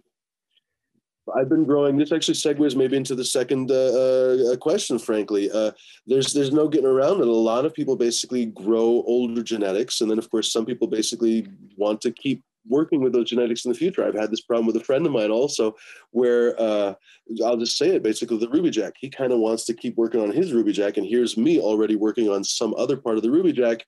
I know in the back of his mind, he's like, well, fuck, couldn't you find something else? You know, he'll be surprised pleasantly in the future. But I guess what I mean to say by that is like, how do you feel about that kind of, I don't know, somebody kind of borrowing your work? Is it a good thing, a bad thing? Is it indifferent? Is it like, oh my gosh, this is what I wanted them to do? How do you feel about that? Well, if they purchase seeds and they grow them out and they take it and they make a brand new cross with it, that's fantastic. You know, they're the seeds that belong to the person who purchases them. I wouldn't appreciate somebody doing, you know, selling F2s or, you know, exact duplicates of something that I have already. That would be rude. But if they're going and they're making their very own stuff, crossing it with something else from somebody else or whatever, that's fine. That's great. What I don't like is when some large companies, you know, might decide, you know, hey, I'm going to buy this big bucket full of seeds, you know, they're generic, whatever. Don't know what they are, but, oh, you know, I think Agent Orange is a really good selling strain. And I think 9-pound Hammer is a really good selling strain. So I'm going to put these generic seeds into these packs and I'm going to sell them as these strains. You know, I don't like it when people do that. That pisses me off. That's wrong. It's a very refreshing perspective because honestly, it accounts for the fact that you guys are seed breeders. Like the seeds came from somewhere and they had to go somewhere. You had to give them to someone in life for them to grow them. And then like, how are you going to basically tell them what they're going to do with it? It's like giving someone a gift. You have to be prepared for the fact that they'll give that gift to someone else, or they might not like the gift and they might return it at the store. I mean, like you gave them a gift, you abandoned all like pretense to that thing now. You know what I mean? Yep. I feel like on some level you have to do the same thing. You can get a little chip on your shoulder maybe privately, but I feel like on some level, like if you release seeds, like you spread genetics to the world. I don't know. It's a weird one. I don't know. It's one of these things. Like I understand every time someone does have a kind of a chip on their shoulder, I get their point, but I also don't get their point. You know, and I'm like, that's the whole point. They're plants. They should grow. You know what I mean? Like, who keeps track of each individual tomato seed, and do they give the credit to the guy? Like, no, man, they don't do that. But yeah, no, the seeds are theirs to do it with whatever they want. That, you know, happy for them to use the name of that strain, you know, in the cross, you know, mention it as part of the cross, use part of it as part of the name, whatever, things like that. That's normal. That's good. Like I said, just as long as they're not lying about, you know, what it is, or making something up, trying to be deceitful, or trying to purposely cut me out, or you know, step over me, trying to, you know, create the exact same thing, duplicates of it. That's not right, because that would be an intellectual property violation. You know, that if you're writing on something that I've worked on for 20 years, oh, you're going to sell something and call it Agent Orange? No, that's not okay, right? That haven't got it from you. That's the thing. Exactly, and it's completely generic, not even what it says it is. That's completely wrong. No, I like that perspective. Go ahead, Frank.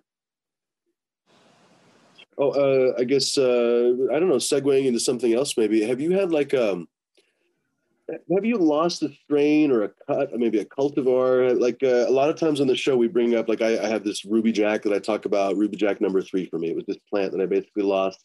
I got russet mites, and oh my god, it was just the end of the. Oh my god, it was terrible. Or was that the root aphids? In one calendar year, I got russet mites and root aphid. It was the worst growing year. But anyway. Have you ever lost like cultivars that you kind of still think about maybe till this day? Yes, a lot of them in the fire in California. Oh, I can imagine. A lot of them. And some of them have been replaced, you know, or something close to. But yeah, I definitely miss them. Yeah, that was a heartbreaker. I remade the Flav, and I had used a peach Romulan that I got from Radio Ridge Nursery, and in replace of the Romulan. But I just spoke to a friend, you know, that had given us the Romulan originally. His name is Jim777. He was a friend of Sub and I from way back, you know, way back before we, you know, were really well known, and before he'd even written the Dank book. And he actually still has that Romulan. So I'm actually considering making the Flav with the original Romulan. I'm not 100% sure. If I did, I don't, you know, it won't need to go through a testing process or anything of that sort. But I'm thinking about, you know, just switching over to the new one. I haven't quite made that decision yet. But, you know, for people listening that are, you know, into the main Romulan, I'd love to hear what you think about that. If I should switch it back to the original, if you've grown the new one with the peach Romulan, if I should keep it. Maybe I should have both of them. I don't know. I'd love to hear what people think. Some feedback, please. I love that. Honestly, like Wessingen here has started to coin this show the most interactive show in cannabis. So I love that Ms. Jill is now the most interactive breeder in cannabis. You'd like to know. And I think that's a great question. Like, how do I put this? You can get stuck down any number of rabbit holes, and then breeding. Like I've just started breeding, like just started, right? I haven't been doing it for years and years and years. I've already realized that you can get yourself down rabbit holes that at the end of it, maybe you'll be the only one that likes it. No, yeah. I started to realize, like, oh, this male, that male, that male, they're all three different. And it's like three fates or something, or maybe three different pathways. Like, I don't know where that's going to lead. And I'm not going to know until several months from now. You know what I mean? And, you know, and people like to send me messages and say, oh, I think you should do this, cross this and this together. And I'm like, well, you know, then I have to do a whole run of just that. I have to figure out something else that those two are going to go with, one of those two, you know, whatever. So it's, yeah, it's something you plan out for months and months in advance. No, I really like that perspective. Go ahead, dude. Oh, I thought you were talking. Oh, I'm sorry. I thought Smash was talking. No, I love this perspective, kind of asking for opinions. I don't know, like there's too much of the kind of the secret hype. I mean, I don't know, maybe people want to build hype with secrecy and everything else, but honestly, like I think a lot of people would like to just know what they're, I don't know, what's the opposite of fan. They would like to know what the people that they're fans of, that's the most awkward sentence on this freaking show, but whatever. They'd like to know what the people they like are doing, I think. You know, that's why they follow Twitter and everything else. Go ahead. Yeah. Sorry. Well, I'm very simple, and I like to be very open about my my genetics and what I'm growing for. Obviously, I'm just a little more private about my private life, but as far as what I'm doing, what I'm giving to people, you know, presenting to people, I'm very open about it. I don't think that's an unhealthy perspective either. Like there's been a lot of, I don't know, kind of private laundry or whatever in the cannabis industry. I don't know that any of that really belongs there. You know what I mean? Like, does that help the cannabis? Does that help the seeds? Does that help the plants that you grow, that you know who's married to whom, when, and what? Like, I don't care about any of that stuff really. Exactly. I don't know that that's ever helped me. Wessingen, you've grown a lot of seeds in your life. Like, has it ever helped you to know, like, is this person currently in the divorce process? Are they divorced? No. It or not? Have they seen to know if they started with good genetics? Right? Isn't cannabis good? Yes, yep. No. Move on. What a refreshing perspective. So, can I change the subject and ask a question? I forgot to ask. No, never. We're only trying to bullshit here, Tara. That's all. No, please do. Any chocolate terpenes? Anything that you've ever run across? I've heard people find chocolate. Mindo Perps, actually. I've received her from CSI Humboldt. It's his the clone he has of Mindo Perps, and she's an S1. But no, actually, I'm sorry. I believe I have the regular. What he was telling me is when he made an S1 of it, the different phenotypes, because with the Mindo Perps, you can pull coffee, you can pull chocolate, you can pull licorice, you know, you can pull a combination. But with the S1, you can actually pull each one of those as individual flavors. So that's actually something very interesting. So yes, that is the only chocolate flavored strain I have run across. Very cool. And then have you come across any secrets maybe you might want to share in curing? A lot of people have curing questions. Cool, dark, slow. You want to go slow, but you want to keep it cool. You want to keep it dark. You want to, keep your temperatures down. The lower, better. Upper 50s, lower 60s would be great. I mean, if you have no choice, at least try to keep it under, under 65, under 66, something like that. Get up too high, it's going to dry too quick. You don't want to have air blowing directly on it, but you do want to have some sort of circulation. Just not enough air movement that's going to dry it too much itself.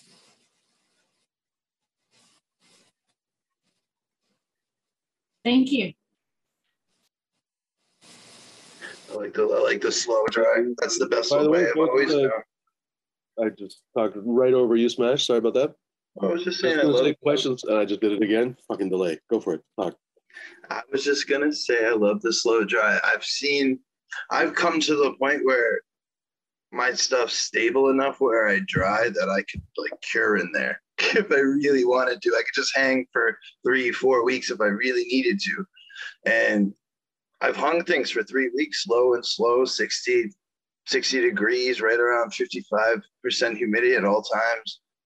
A little low, but I like it there. And it stays for 2-3 weeks. I've said this before that I think in the future people will have dedicated kind of humidors. That's not how I started my name, but people will probably have dedicated weed humidors, basically just like they have for cigars. I don't know what the material will be made of. Probably not Spanish cedar, because that actually imparts a flavor that's kind of intentional. But how do I put it? They actually want the cigars to kind of they go through a little bit of an aging process. You know what I mean? When they sit there in that kind of perfect environment, they don't just sit there in stasis like a bottle of whiskey or something. They change over time a little bit. And for the real cigar heads, they actually like that. And each cigar head has a different humidor, and the super fancy ones, they have the walk-in rooms, and each walk-in room is different. Oh my God, that's fancy on another level. But I guess what I'm talking about is there's no reason, I think, why it has to be cured in glass jars. Right now, that's the best method for a lot of people. But I think, honestly, hang drying it or hang curing it or room curing it or whatever else probably will work really, really well. I've done some long-term hangs like that. Like you say, in the wintertime when the temperatures are perfect, when the humidity is perfect, and I just leave it there and just leave it, and then just chop it off and it's just ready. You know what I mean? It's just ready. But that's kind of rare. Ms. Jill, do you agree? Yeah, that's perfect. Would you build I don't know, in your perfect kind of, because I know you're a weed connoisseur, would you build a weed humidification room or a weed humidor or something for yourself? Would you be interested in something like that? Absolutely. You're seeing people use more and more devices to dry that are saying they're not bad. Because you can have a beautiful... Yeah, on the other end. Sorry, I talked over you. Go ahead. Sorry. You can have a beautiful grow and beautiful plants. I mean, just A+, and totally fuck it up in the drying process. Totally fuck it up. You can go from a level 10, level 12, all the way down to a level 2 or 3. Yeah, you have the hay. Take it all the way down to mids. Terrible. Over-dried hay. Yep. Well, and it's just heartbreaking too. You crack that or jar. mold. Oh, yeah, with a touch of mold. Right. The little sprinkle of PM. Have you ever had the perfect looking bud and then you crack it open to smoke it? There's the little tiny orange mushrooms. The little tiny one. That happened a couple times. I was so pissed off. I buried the bud in a pile of dirt. I was at somebody's house. I didn't want anyone to see it. Just I don't know how I did it. I probably just I put the weed in the jar too wet. Right, what it was. Could have been. Step number 1. I was thinking you might have mushrooms in the room and they spored. It's not like a chanterelle mushroom. It was like a tiny little spore. I feel like I've seen them before. I don't know the name. I guess we can change the subject. Little tiny, they have just a little stick with a little tiny orange head. And I think you get it basically from having wet weed. Maybe I'm cursed. Maybe my aliens my years and years ago. Or from everyone's judging me. one tip I wanted to talk about on the curing and everything, just the drying aspect. The first part of it is so key. One of my homies, Great White Bud, check him out on Instagram. What he does is he sets the room to 50% humidity for the first like day or two, and then he kicks it back up to 60. I believe it's 60, maybe it's 57. But you get like a crunchy shell, right? Yeah, and then it kind of sweats out, right? Like it's not like pulling all of it out, but you get that shell, and then everything sweats out. It's enough to get rid of that worrisome level where you can start building any sort of badness, to keep it layman. But then it's also just high enough that you don't really sacrifice those terpenes. Then you kick it right back up and you really get that nice slow cure. We've recently just been tearing myself having to do the exact same thing and going down that kind of style. And it makes sense. Doesn't kill the terps. It keeps it nice. And I mean, I'll be right since I've started doing this, I mean, the smoke, even unflushed stuff has just been so much better. So yeah, the seeded stuff, I should say. I was just going to say, she might be getting eaten by mosquitoes. Oh, that's true, right? Yeah. Her background's changed, and it's yeah, beautiful. And it's getting dark. Beautiful. Yeah, it looks cool. Yeah, now it's the light and dark. But on that subject, actually, she's given us a beautifully long interview, so she's absolutely welcome to I guess she's off doing something else. She said she'll be right back. But, hey, hello, everybody in chat. Why don't you talk to chat for a minute there, Fumador? And say hello. No, man. Well, let's ignore them. Let's people like Super Grape, Stony Rockefeller. By the way, I should say what Stony Rockefeller's smoking until she gets back. Here, Brian's in the chat. What's up, dude? Elevated, welcome. Jay Allen in the chat. I just noticed your name. Welcome, dude. Welcome. He has a countertop where he lets shake accumulate and scrapes it up. The best.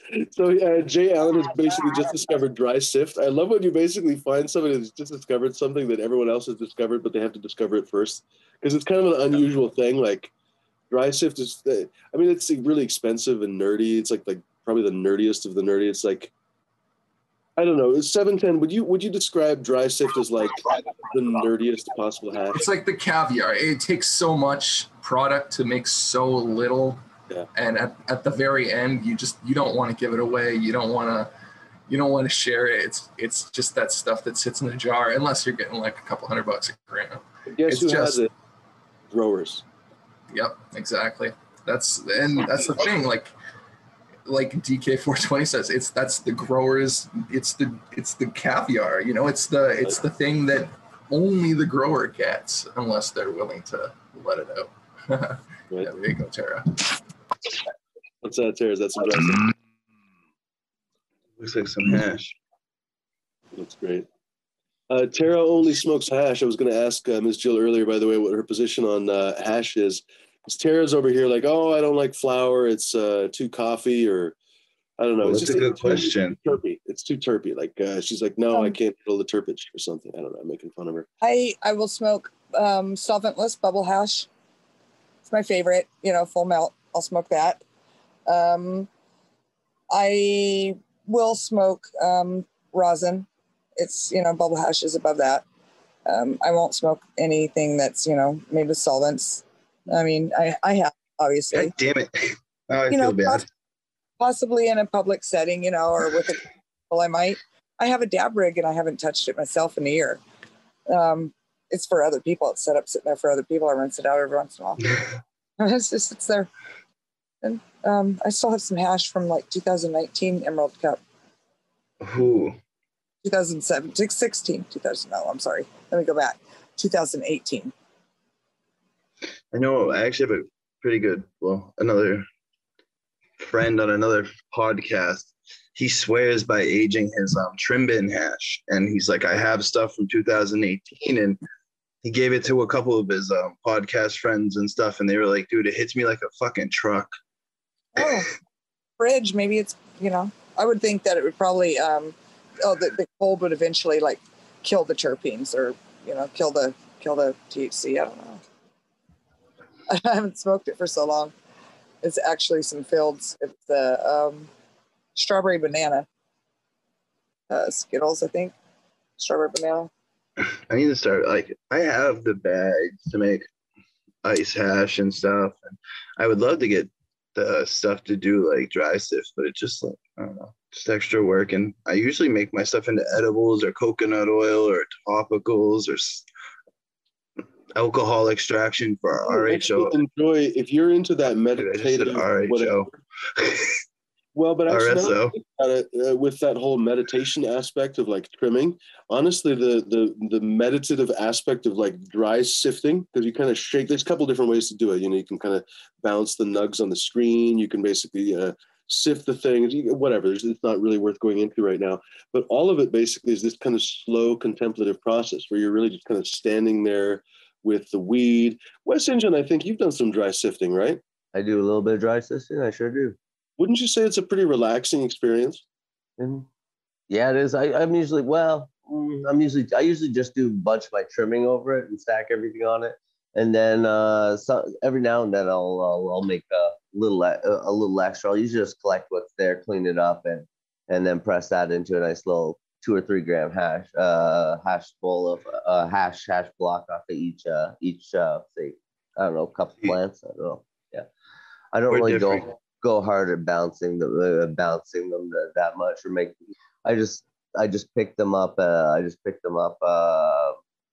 had ordered something from a grocery store online. They didn't have it, and they gave me it in credit. So I just picked some hash greens, and it was actually a great choice. I really enjoyed having them. I only have a 220 and a 90 micron. But I find such a nice pull off of that 90 micron. It makes really good hash. That's how I made this jelly bean dry sift here. Get it open. I think I would have to say that it's semi-relaxing, except for the fact you have to be in a very cold environment. I don't like to be in a cold environment. And it's not Tara knows. It's not very fun. Like it is. I have a whole set of screens over there, and I am like, you know what? I'm done. I'm done dry sifting. That's why I have these jars right here. I just did it for a friend. A friend says, "Hey, can you brought me all those things? Can you make me some hash?" And I'm like, "Oh, sure. I haven't dry sifted for a long time." I'm like, "Screw this. This is taking way too long."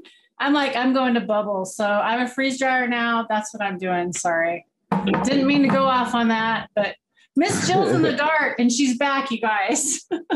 Yeah, we appreciate it. I had to go move a sprinkler. It's been a great interview, Miss Jill, by the way. Thank you very much for coming. Yeah, thank you. Absolutely. But on that note, I do think that I'm going to say goodnight. And, well, thank you so much for coming on. The Smash, by the way, thank you so much for bringing your friend on the show. It's been delightful. Ms. Jill, how can people find you? Like, I don't know, before you leave, instead of answering like silly questions, that we come up with, like, did you have anything that you wanted to tell us, or did you have anything you wanted to share, or tell us how people can find you, or anything you'd like to share? I'm just Ms. Jill Grower on Instagram, MZGROWERE. Grower, yeah. You can put it in. We'll put it in chat too. WER. Anyways, yeah. And there's also Ms. Jill Genetics, MZJILL Genetics _ and TGA Genetics _ and so anyways, you can find me on Instagram. I also have a webpage that is currently being worked on. It's being moved to a new server. And that is, you can just as simple as Ms. Jill, just MZJILL.com. Or you can type in Ms. Jill Genetics or TGA Genetics, and all takes you to the same place. Also, there's a Ms. Jill Clothing, which you can get to from that site, or you can go to it separately. It's on its own. Very cool. Thank you so much for coming on. It's been an absolute delight. Welcome back anytime. We'd love to have another interview with you, and we'd love to see you again. Thank you so much for coming. Yeah, thank you. Thank you so much for having me. Cheers, Ms. Jill. Have a good night. Have a great night. All right.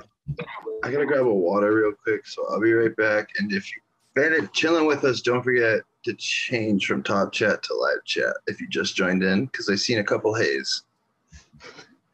That is, can you, like, a couple times, how do I put this? I don't know, maybe like 5 times I've realized at the end of the show that I was stuck on top chat the whole time. I'm so freaking pissed off. I know. I tried to remind Chad earlier in there. I put it in there. But on that note, y'all, I'm starving. I gotta go get some meat. I've been out in the garden all day and on here. But thanks, Jumador. I love that you highlighted Miss Jill tonight, and it was nice meeting her. And it's awesome. I love that you have all these chats and everybody's hanging out. So thanks, everybody. Have an awesome night. Bye. Good one, Tara. Later, Tara. One more job. Encore. Encore? Bot's coming. By the way, Dee, how's the brain situation? But chugging. Brains. Dude, how often do you get to talk to Ms. Jill? That's awesome. I met her and Subcool one time, but years ago. But I can't remember. I can't imagine they remember. Actually, I would kind of prefer that they didn't remember because I was just like noob high. I was at the, I think either the Emerald Cup or no, it was High Times Cup, but in Santa Rosa. And I was honestly just dead ass like noob high. She's like, I knew I knew him somewhere. He was that kid. Yeah, right. So stoned, like. Dude, I was so stoned. It was one of the first times, speaking of dabbing, basically, I was pretty new to dabbing. And wouldn't you know it, they had dabs everywhere. So I was dabbing. Gotcha. They will catch you.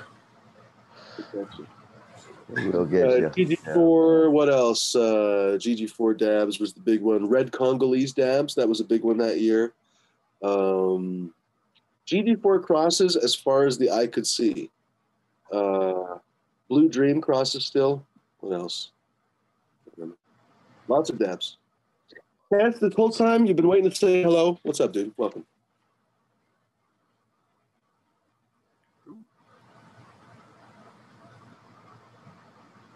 Who'd you say? I got the poor guy off freaking off guard. I just saying welcome, Cass. What's going on, dude?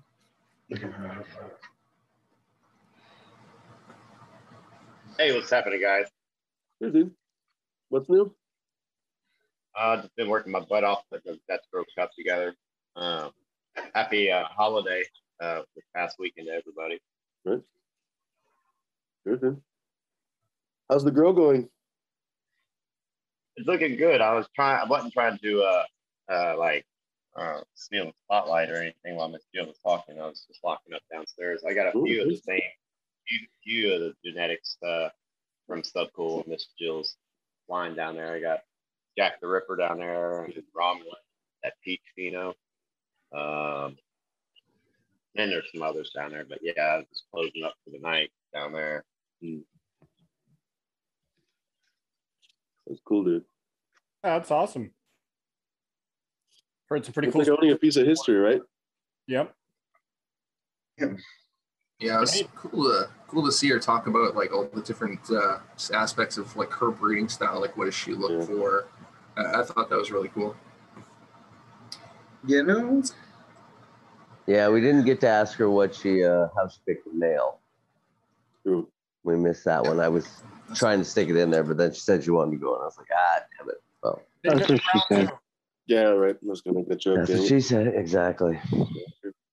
Faster on the draw, man. I think they're almost done, and I kind of can't wait. I'm gonna hop off as well. It's been a blast. I am curious. Did I butcher anything? Did you hear 710 when I was speaking on the shade leaves and sun leaves? No, I didn't catch that. Okay, I did. You know, or maybe I did.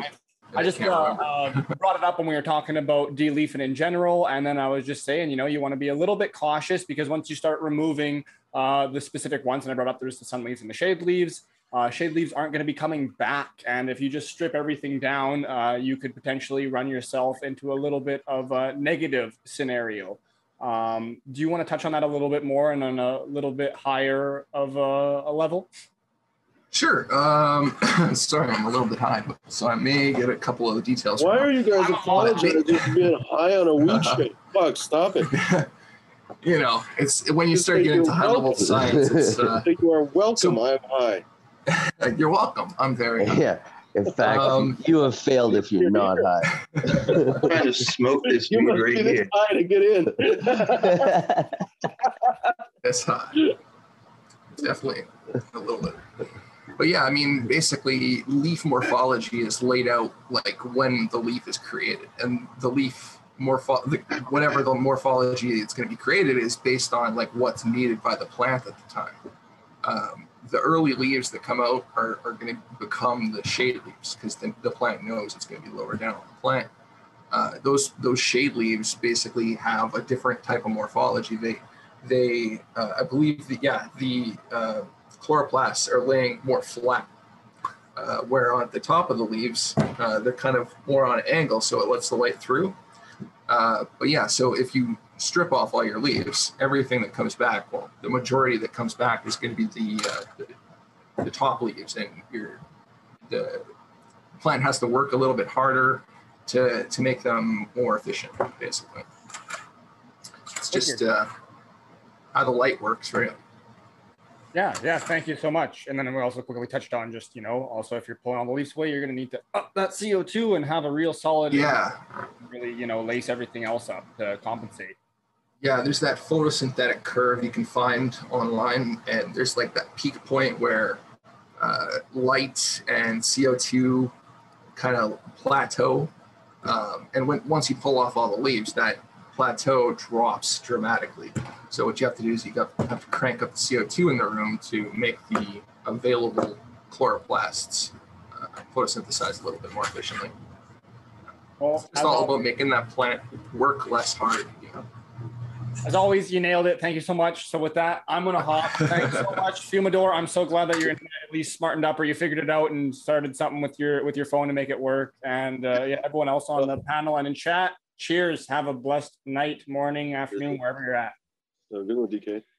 Anyone tuning in, it was a little problematic starting up the show. The internet and the computer and everything else was just not cooperating. It was a little bit of a circus of errors, including all of my lighters basically going bad at the same time. So. Oh no!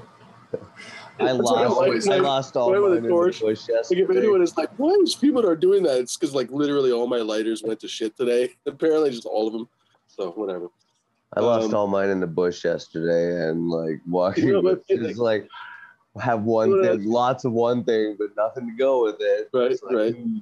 I imagine what this would be like. It would be great to smoke right now. I can visualize it. Fuck, I hate that. Yeah. That's one of those like camping survivalists that keep like a flint in their pocket, like they laugh. Although, could you light a joint with a flint? Like, I guess you could. You'd spark it enough times, maybe. Shit, I don't know.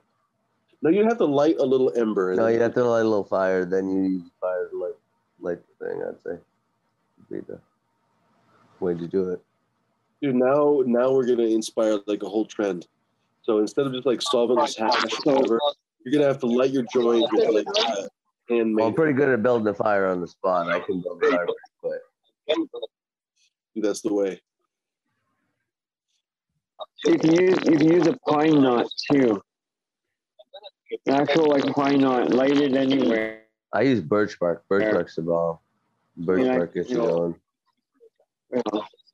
Cup of gasoline. Wow. That's an old English. That's good. A cup of gasoline often works. It's true. It's effective. 9 times out of 10. And also great for trimming eyebrows. Yeah, eyebrows and eyelashes. Indeed. So what's everybody working on? What's that, 710? What's everybody working on? What's your breeding projects right now? Excuse me. Well, a little bit mainly still Morgana. Hopefully there's going to be more stuff, but it's just kind of the nature of smaller gardens. You can only really focus on a couple things at a time. So at the moment, a couple different versions of Morgana, basically.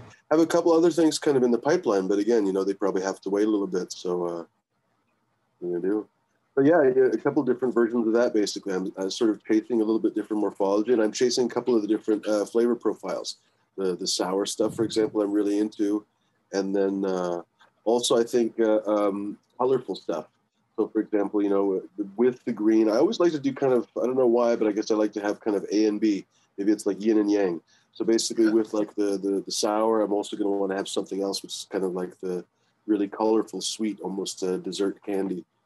It's always nice to pick two distinctly different phenotypes, because then if you work them down, like it takes almost the same amount of effort to work them down, maybe a bit more space, but almost the same amount of effort to work them down. And then you get to that point where, oh, okay, this line was a total waste of time. This is the one.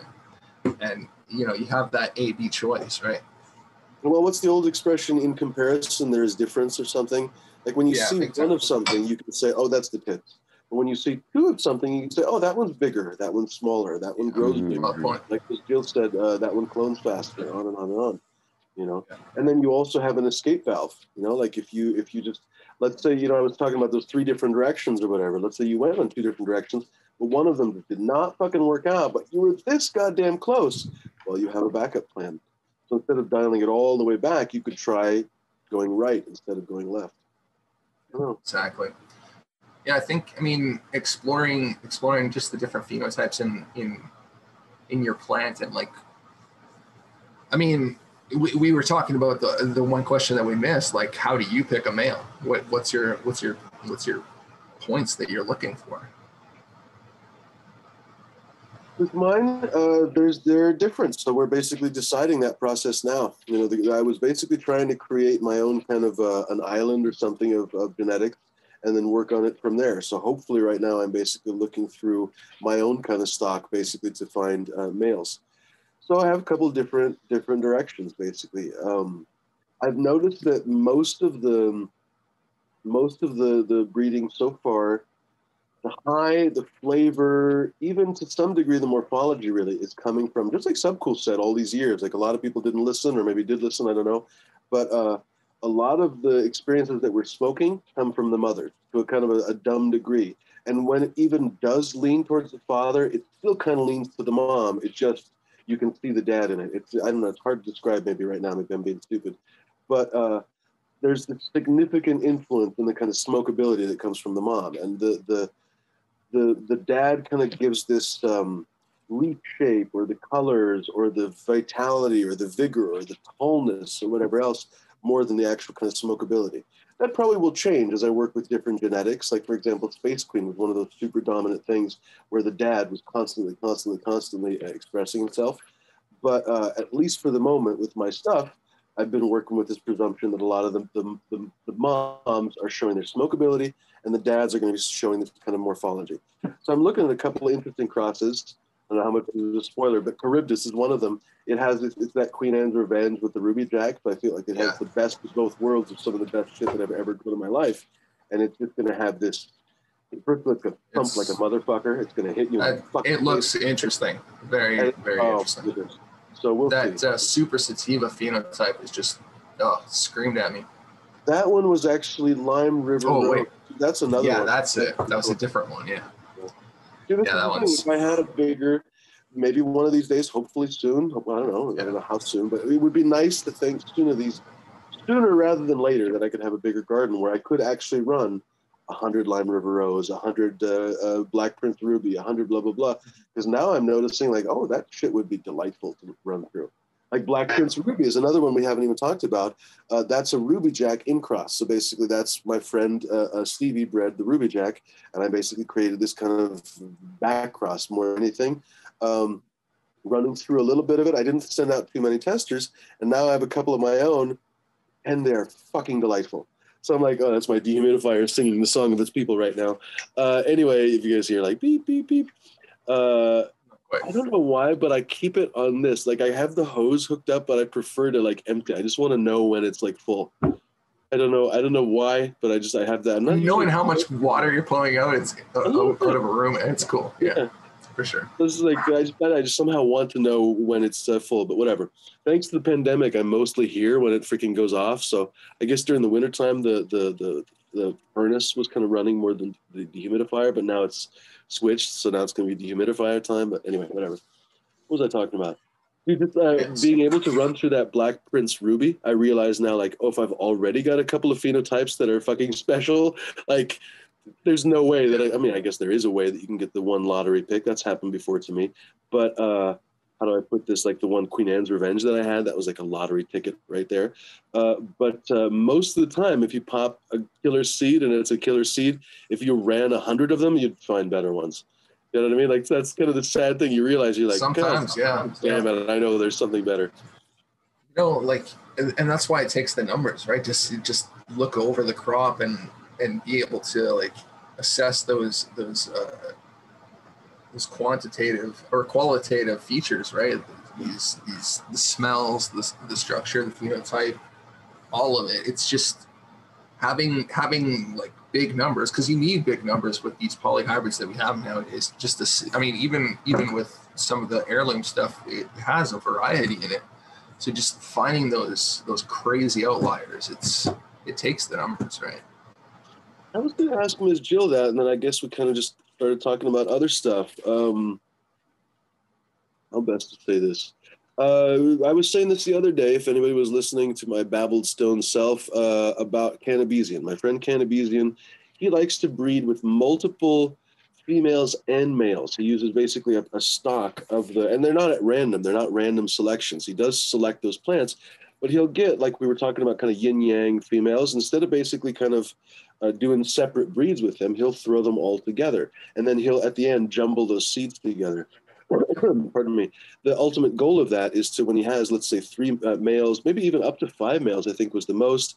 And let's say 3, I think the most was ever at any given time 3 females. Maybe 3 and 3. I'm not going to swear to it right now because it's Cannabesian, he's not here right now. But just that, you're familiar probably with that better than bulk selection. So how do I put this? I was going to ask her if she had an opinion on that kind of group selection as opposed to this individual selection. And frankly, 710, I guess you'd be the better person to ask about it right now. What do you think? I mean, it's what do you want to do? Like, do you want to create a homogeneous line? Do you want to create an F1? Because most F1s that we talk about aren't true F1s.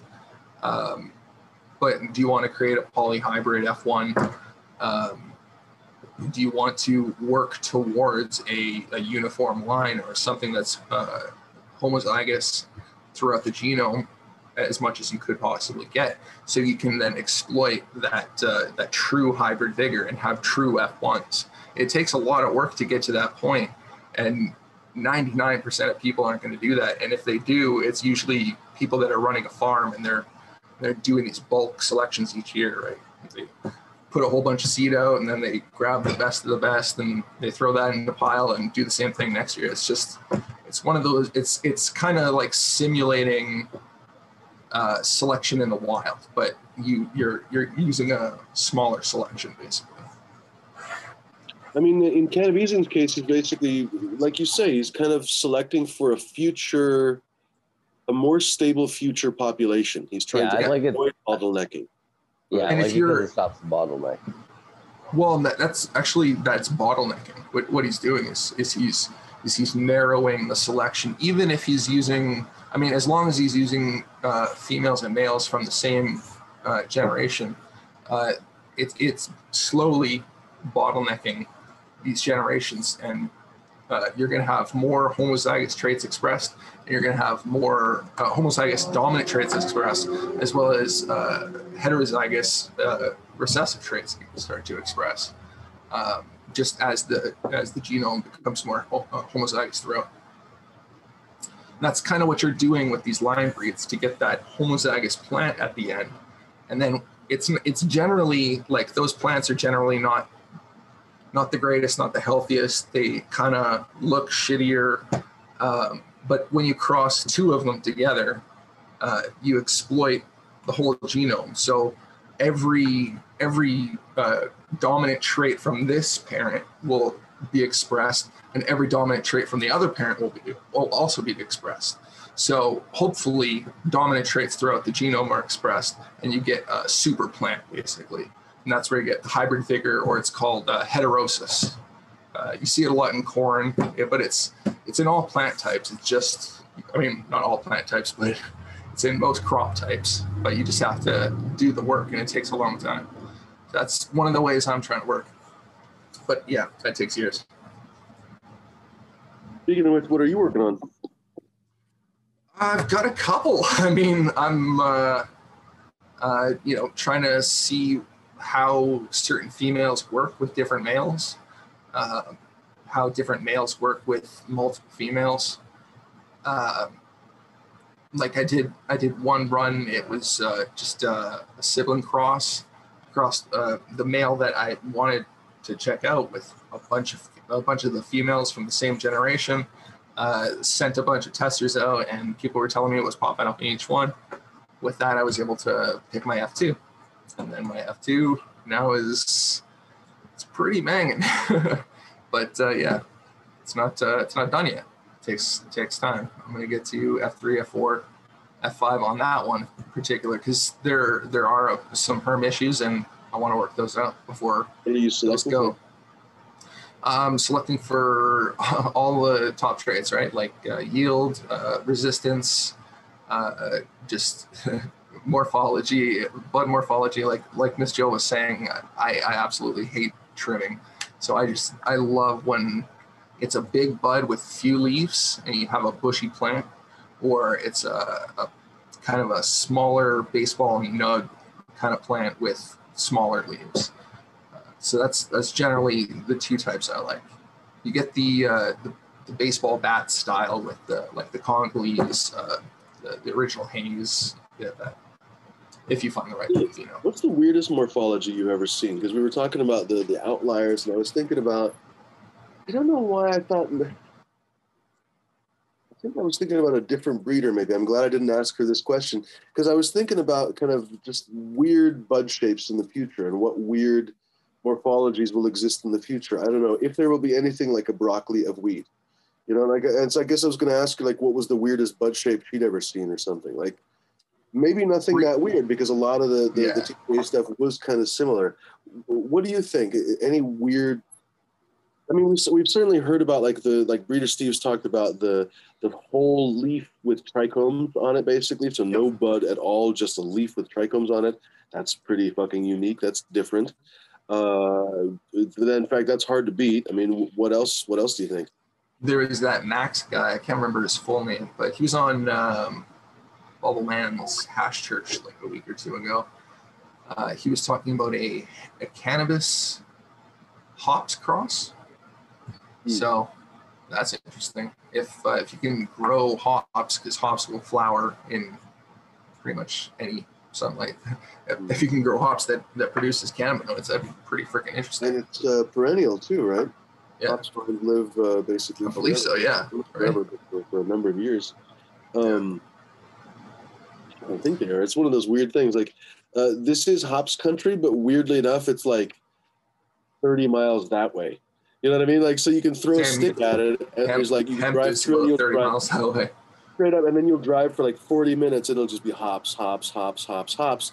But it's literally like that away. It's kind of funny.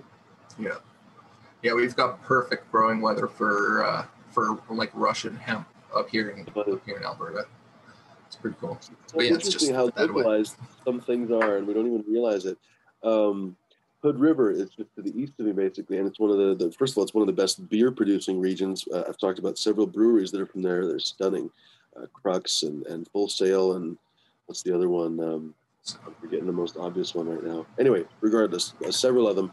But they're also really renowned for hazelnuts, and not only that, but they're right next to the gorge. Basically, they're right in the gorge where they do like wind sailing all the time. So it's like Full Sail beer. That's from the a lot of people would just basically go there just for that. They wouldn't even go for hazelnuts or now weed or anything else. They're just there for like wind sailing.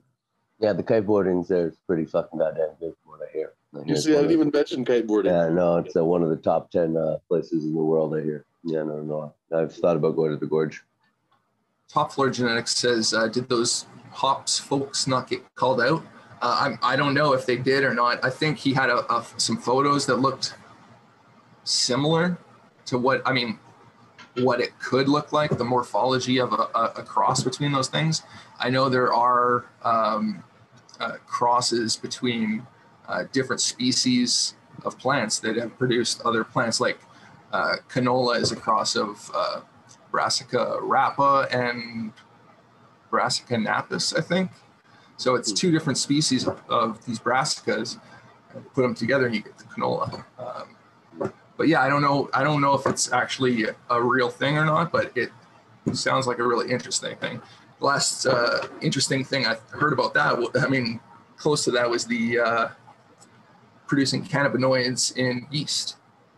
That was, I mean, they're able to do it. How pure it is, I don't know. I can't even, it's so bizarre. Like, I understand that people can do stuff, but I don't know if they should sometimes, you know what I mean? Like, I don't know, maybe that's just being too much of a Luddite, but like, I don't know, man, like yeast can ferment alcohol really well. And I super am into that. But I'm just thinking to myself, like, if we found out that now, like, I don't know, fungi could make alcohol, I don't know, maybe that would. Why are we trying to cut out a process that strips carbon out of the atmosphere? And True. Well, I got a comment on that for. Okay, so if you were to look at it from a point of view of diabetes, right? Like we have this horrible epidemic of diabetes right now. Leave Wilford Brimley out of it. Diabetes, but modern insulin that diabetics use on a daily basis is produced with yeast. So, I mean, and that process was developed by Canadians. one of the professors at my university. But yeah, I mean, was he riding a mounted moose at the time? He was. I believe so. Indeed. I believe so, with the Mountie hat as well. You know, in the science lab with the Mountie hat. He actually, this group of scientists actually sold the patent for insulin to, I believe, the Canadian government for $1, just to make sure that insulin was available for everybody. So, seeing how expensive it's gotten, it's absolutely insane. The Mountie hat in the laboratory was to prevent the canaries from shitting on them, I think. Who was wearing the hat? Was it the moose or him? Both. Definitely both. Definitely both. Moose had a larger hat. With cutouts for the horns. Maybe he's in disguise, trying not to be full incognito. Maybe that's what it was. It was disguised moose. He's avid about learning. He does not want to be expelled for being. Who wouldn't be avid about learning about science? Especially if you're a moose. It's a hard life as a moose. I mean, we've taken this show completely off the rails. What was I going to say? 710. I've seen some kind of interesting morphological traits, basically, in cannabis. Not even just like the freak show stuff, and not even running gigantic populations, right? But just running through some seedlings or something, picking what's going to get run, picking some males and whatever else. Started to see some interesting kind of branching and everything, and basically like. Where am I going with that? Not random patterns, but I suppose maybe there would be random patterns if I had enough numbers. But like I had this idea, for example, since I've been working with Morgana a little bit, I had this idea with Cuvée and Ruby Jack that I basically wanted Cuvée to be a little bit more like Ruby Jack, and I wanted Ruby Jack to be a little bit more like Cuvée on some level, right? Kind of simplifying it, but basically I wanted to open up the branching structure and all this different stuff and bring some of the terps in and on, bring some CBD in and on and on.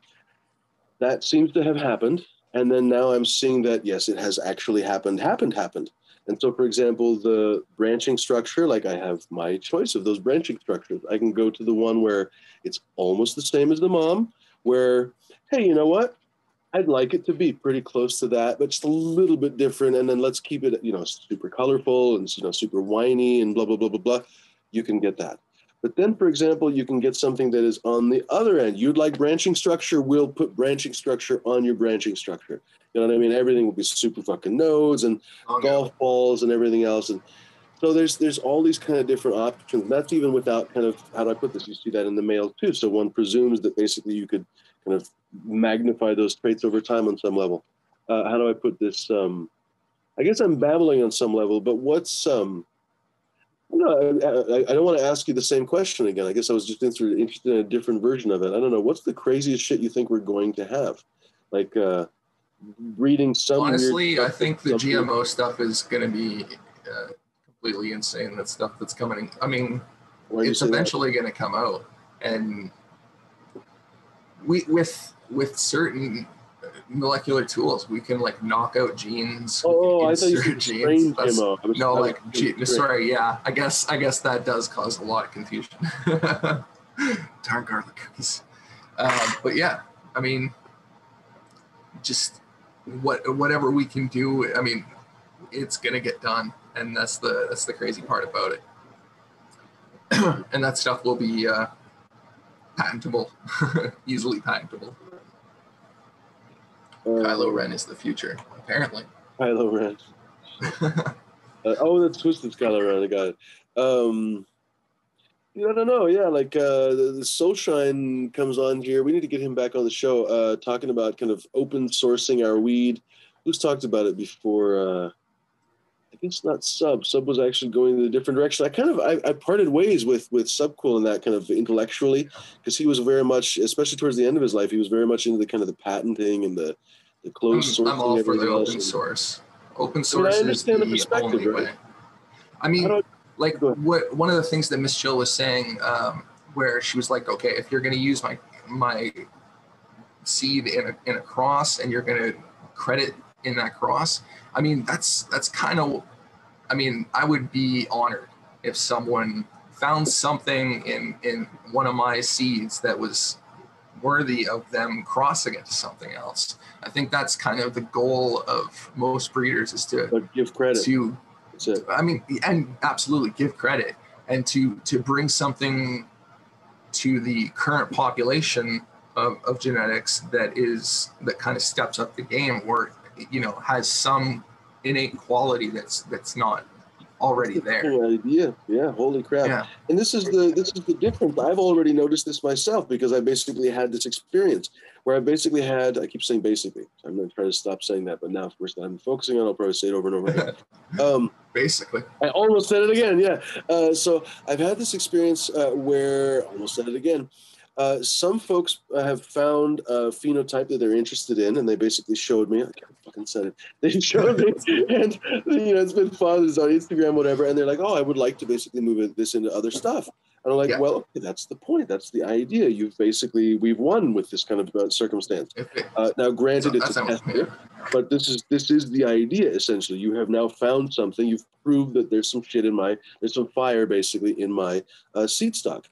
Then I've had the other experience where basically, where someone has essentially done none of that, but has already essentially said, "Oh, I'm going to be crossing da-da-da-da-da." Yeah. And I've essentially said, like, okay, where's the there? Like, you just have done nothing, and now you're moving on. The fuck? Yeah. Like, literally, the fuck? And that's the missing thing. Like, why are you doing that instead of this other one where you could have just, like, everyone would have been happy? But, I mean, I think like working with a strain for a while, just having it in your hands for a while, growing it out a few times, being able. I mean, if you're interested in something and you got a cross going, or you're interested in crossing it, cross it with that and cross it with something else, so you can see how it works in different gene lines, and you can kind of pick out what dominant traits that plant brings to other lines. I mean. I've definitely chucked pollen alongside of legitimate breeding projects just for this fun. It's just to see what, like, say a male, like testing males is pretty tough. I like to get them way too hot, get them in and out of flower, try and re-veg them, and if they pop any pistils, or sorry, if they pop any stigma. Then they get the chop and they go away. I think that's rarely done, but the next step is sibling tests, is progeny testing and crossing it to multiple plants, seeing how it works in different lines, and then okay, this plant brings this to the table, and it's gonna consistently bring this to the table every time. And what plant do I have that is lacking that in its repertoire? I mean, growing a plant. I mean, if you're breeding for just yourself, slapping two plants together, and if you need to make your own seeds are expensive. I totally understand that. If you need to make your own seeds, slapping together two plants that you think are going to be cool and you're excited about, do it. But if you're going to breed with intention, you know, try and bring something to the game. Like we as people that get to slap around this amazing plant that's been around with us for so many centuries, and it should be an honor, you know. It should be an honor to be able to do this, and especially like in the legal states and up here in Canada, I can do this legally and have fun with it. There's so many people that came before us that really put in the work, that were you know, looking at real serious jail time for bringing these seeds over from like Europe, or the very rare people that went to the Hindu Kush Valley and started bringing the Kush back, all that stuff. I mean, we stand on the backs of giants, so let's treat it with respect, you know. If you're going to do something, do it intention. We didn't even really get to brush on that, and of course I didn't really want to make it like a show about Subcool or something, because it was the show about Ms. Jill, but of course a lot of people know that the two of them were together for many years, and a lot of the work, I mean, like, she does not get her dues. That's it, yeah. I mean, some people understand, but she did a lot of the breeding. She did a lot of the work. Majority of it, arguably, yeah. Yeah. She really, I mean, she does not get her dues. I mean, I'm glad that she's starting to. She's you know, getting a spotlight now, but yeah, she got a bit of a shitty end of the stick there. I don't want to pick sides or anything, but you know, she got shit on. I don't have a slide there. I'm kind of agnostic as far as that goes, because you know I had a good experience with Subcool. But as far as like, I know it's in cannabis, it's been a man's world for the longest time. You know, just like the longest time. And there were some women involved, like as we know, Miss Jill and several others. But like Mila, the hash queen that we had last week, Frick. And she was saying even that it was sometimes tough in a man's world, right? But she was just like, she's very no nonsense. She was just like, how did she put it? Oh my fucking God. I even wrote it down. I texted somebody. I was like, do not fuck with Mila, the hash queen. Crying is a self-indulgence. Something like that. Like, I was like, oh my fucking God. I mean, how do I put this? I'm not making fun of her. It's just basically like, it's a little bit of a sad statement, but it's a statement of somebody who has basically said like, no, I'm not going to dissolve in tears. I'm going to go and do something. She was cool as shit. Like, fuck yeah. Like, she has accomplished a ton of stuff. Her daughter's I love how she was just like, I don't look for smell. It's effect. It's effect. You gotta look for the effect. And I mean, it was an intriguing perspective. Yeah. I see that in a lot of the old growers. Vision Creator, he says he's like, I smoke a pack of smokes a day. I'm not looking for the taste. I'm looking for the effect. You know, it's that. Yeah, I disagree. I think there's a better way. You know, and I think all of it. I think if you can find something that has all of it. Dude, this is the best part of it, that you can basically bring different. Did we just lose? Who did fucking lose? D. D. I think didn't even ask him about brains, man. D. Brains. I'm sure the brains are fresh. That's probably why he has to leave for the evening. But the thing is, we get to argue about this kind of stuff in a friendly way, and we get to argue about whether the effect is better, whether the morphology is better, the looks are better, whether the perps are more important than the flavor. You know, Miss Jill was even agreeing. You know, she's super into the perps, like everybody is. I mean, Jesus Christ, look at this. Who couldn't possibly be into that shit? And yet 9 times out of 10, the green one will be the one that knocks your socks off. That flower is delightful, but the green sour one is a little stronger. Honestly, I have to admit. It's like it pains me to say it, but the green ones are almost always better. I guess I'm babbling right now. There was a point. I think there's something to the purples. I think maybe they kind of lean towards another cannabinoid profile. Maybe something more. You did say like linalool. I always mispronounce it. And then the anthocyanins, but anthocyanins are overwhelmingly present in the purple stuff. Yeah. But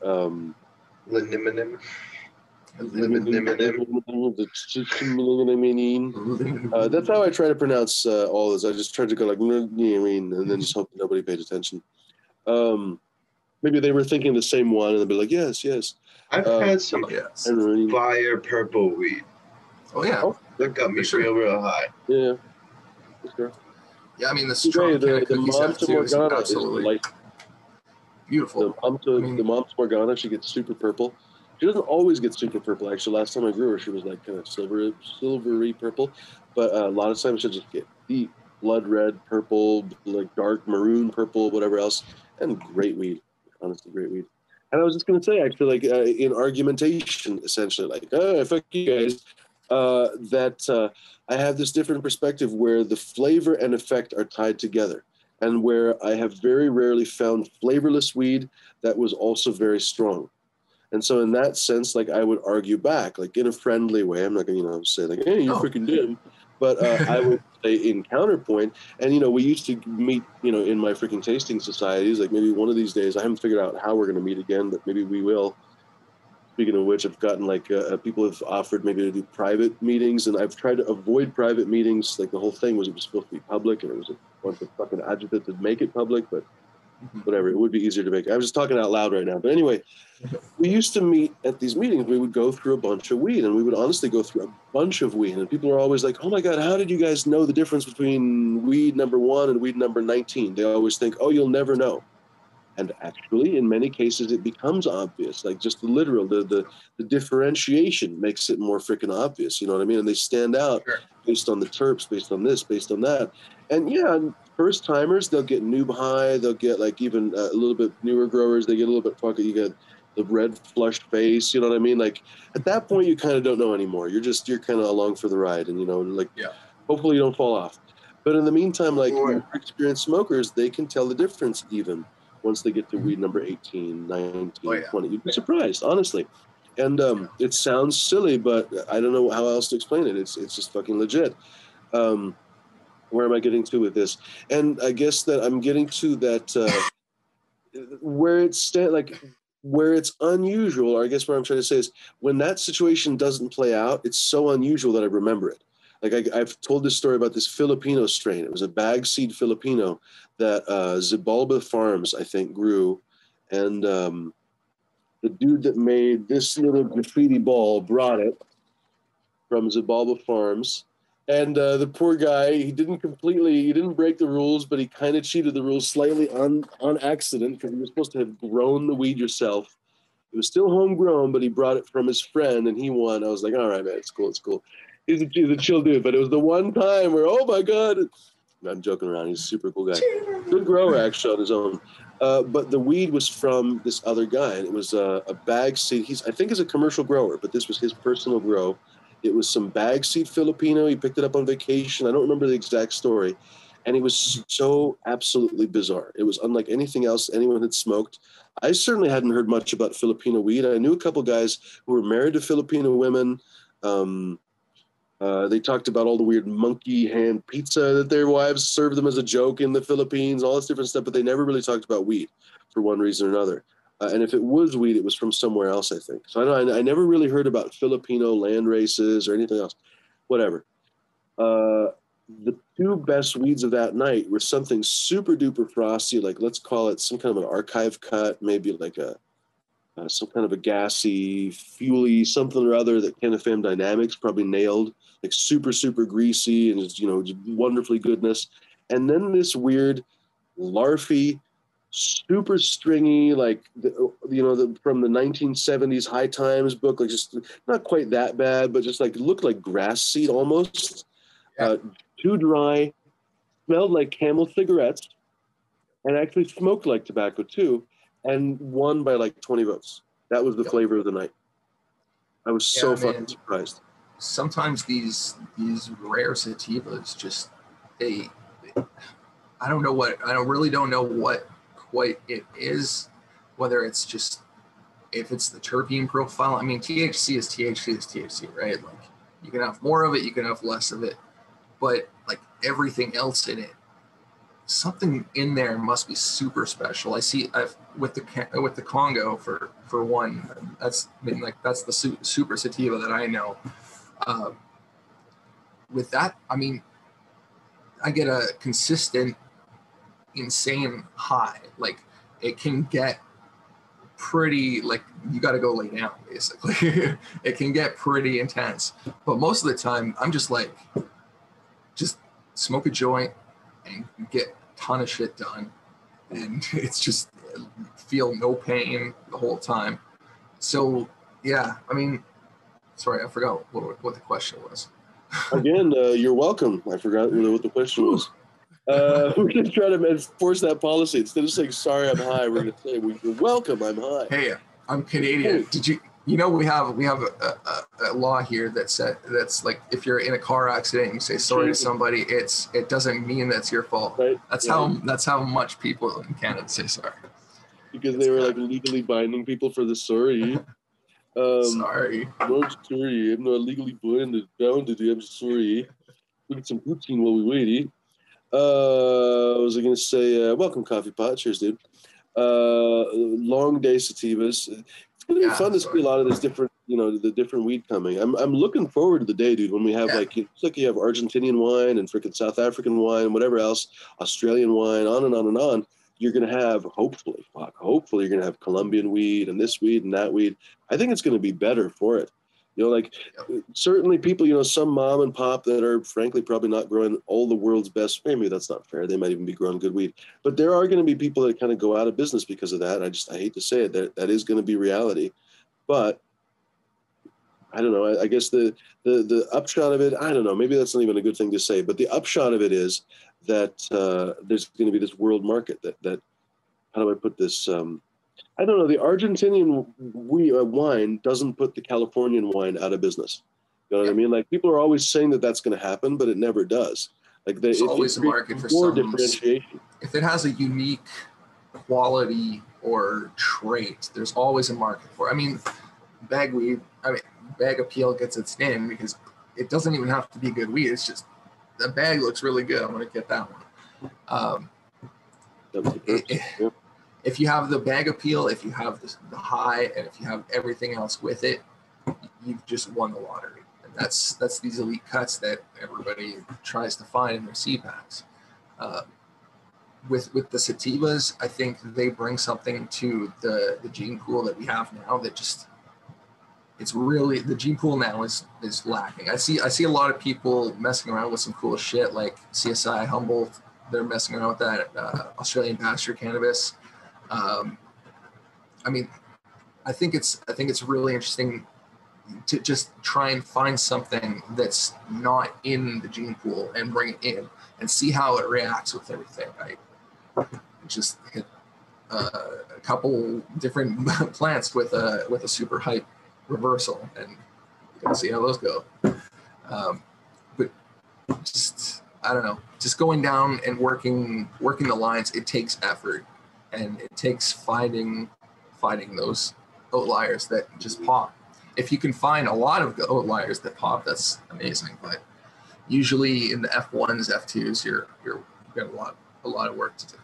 I was going to say, I wonder if Ms. Jill, I was going to ask her about that. Hopefully we'll get her on the show again. I'm wondering if she's going to do a lot of kind of line breeding in the future. Because I know that, TGA was not a lot of line breeding. But I think the future is basically that, where you really distinguish yourself. Yeah, I think she's going to put some pretty cool stuff up. But on that, I got to take off, everybody. Have a great night. It was great talking with you. Really great interview there. You guys have a great one. It might be a slow night. Holy cow. Like, not everybody's jumping on the show. I don't know, man. We had Miss Jill on the show, and everyone was like, we're going to let you do on the show. I don't know. I guess if we have a short one, then... I'm beat, to be honest with you, but... I'll go for a bit. You see, Wes Engine's like, man, he's freaking doing overtime. I don't know. We can talk about the gardens. I don't know. Hop on, folks. What the hell? Like, I had a little miscommunication. You guys not shower today, or what is this? Like, I don't know. Did you what? Did you guys eat? Like, I'm busting ass at work. I got a project that's breaking me. I'm just wondering why nobody wants to join us. Like, are we babbling especially tonight? Like normally we babble like 50%. Now we're babbling like 65%. What do you think it is? I don't know. I don't know what it is. You didn't tell enough of your mama jokes. Maybe that's what it is. Maybe they draw a bigger audience, bigger panel. I'm just tired. Because we probably didn't talk about his mama enough. He didn't want to defend her honor. So I wonder what it is. Yeah, I'm just tired. Dude. Yeah. Good. You pulled an amazing guest. That was freaking fantastic. Like honestly, if we could ever get her back, it would be wonderful. Hopefully, we didn't annoy her. I mean, she stayed for a couple hours, so we probably didn't annoy her too much. No, I think she did really well. Pretty cool. She did really well too. She spoke really well. She's got I don't know if people notice, but she like moves around a lot. I think she has quite severe back problems. Like I think a lot of people have watched the show. So yeah, I feel for her on that. Like it can be kind of immiserating to just kind of even sit there. A lot of people who don't have back problems, they don't realize how bad it can be sometimes. Like, it's crippling. Scoliosis, I believe she said. I believe it. Yeah. I mean, I don't want to speak for somebody like, how do I put this? It's probably not one of those things that people want to talk about that much, but I believe it's public, so whatever. Just leave it at that. But how do I put it? Dude, I don't know. I got hit by a car when I was a young kid, and my back and my knees are fucked ever since. Like kind of like third grade, I got hit by a car. I got hit by a car on my bike one time. Yeah, this old man. He should not have been driving. He should not have been driving. And he hit me at a stoplight. He didn't see the stoplight. He hit me at the stoplight. He was sort of stopping, so I guess I was somewhat lucky. And I'll never forget when he got out. He was like, "Can I help you?" And I remembered like this guy. I can't remember if I said it because I was in shock, or if I think maybe I didn't say it because I was probably in shock. Because I remember thinking like, "Yeah, I'll have fries and a Coke." Like or whatever. I think my order back then was like a quarter pounder, fries and a Coke. I used to. So I think I said that, but at least I wanted to say it. But yeah, that was a long time ago. Actually, my shoulders haven't quite really been the same. Fuck that guy. Fucking should have never been driving. Yeah, I blacked out. Like I was crossing the street. I got someone. It was like kind of like a blind drive. Someone hit me. Someone's like the witness said I went like 6 feet to 8 feet in the air. Landed on the hood and rolled off the car. I don't remember any of that, but no, I'm not laughing at you. I'm laughing at the whatever stupid jokes here. That's more common than I think anyone admits, especially in cannabis. Like these days, all the Miss Jill and all of them, like they had to have like freaking full on medical cards so they would be legal, and like they had to have practically like, I don't know, brain cancer to get a card. It was just absolutely ridiculous. It's gotten quite a bit nicer, but yeah. I crashed into a car pretty good one time on my bike. Did you? Yeah, he stopped. The opposite. So now we got to play. No, exact opposite. He I was like, it was coming down a hill too, so I was just motoring too, and he just piled on the brakes and stopped. And man, there was no stopping me. I was into his back bumper, and he's like, he thought he got hit by. Balancing life, man. You have to yin yang, man. You have to one of us gets crashed into by a car, the other one crashes into a car on a bike. I did that too. Oh, I was in a car. In the winter. Oh, so that's what you brought balance back to the force because we want perfect yin yang here. So one of us got hit by a car, the other one hit by a car. You have both hit by a car and gotten hit. And we're currently in balance. If anyone joins the panel, isn't we're gonna be probably. I wish I had two at a time. One who's been hit and one hasn't. I'll have to ask them before they get in. Have you been hit by a car? Let me see if I can. That'd be a good name for a strain, hit by a car. What was that? The strain from Ted with the teddy bear? Was it Dude, Where's My Bike? No, wait. Was it Dude, Where's My Bike? Or is it no? That was Bubble Man's. What was the one from Ted? And he was always getting lost. So fuck, where am I? He was like, no, the best one was when he was like he was stuck on the wall walking home. Right. Fuck, I don't remember. Yeah, I can't remember. Like the most important part of it is the fucking words that I gone. You're welcome. We're high. That's the point of the show. You get here and get stoned. By the way, I'm smoking. Big surprise. I'm smoking Morgana.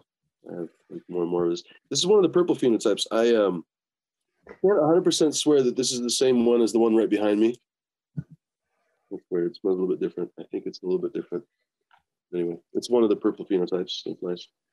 What was I going to say?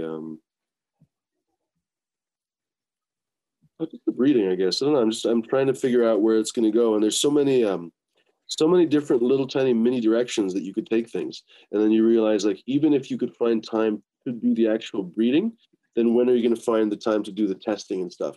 So for example, let's say you devoted the grow only to breeding and just one after another, and just threw more plants in there, more plants, and just grew male after.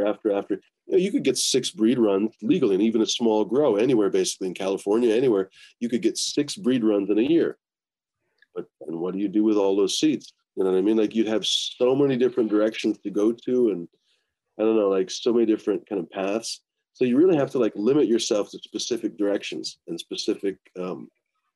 Really just that, I guess. Yeah, or else, you'll just have too many directions. You'll be spread too thin. You'll never get to look at a bunch of stuff that you do.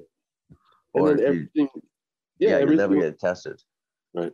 Everything will either be untested, or it'll be tested poorly or haphazardly, or you'll miss stuff. And I feel like you have to just kind of focus in on something. I don't know. I mean, Subcool was a weird exception in the breeder world because they always had a huge menu. I mean, they were a little bit different in that I guess they had a kind of a huge staff working for them, but. Yeah, but each guy only ever had like maybe 5 things on the list at most. They never really had that many things on the list. Nobody was ever running over the whole list.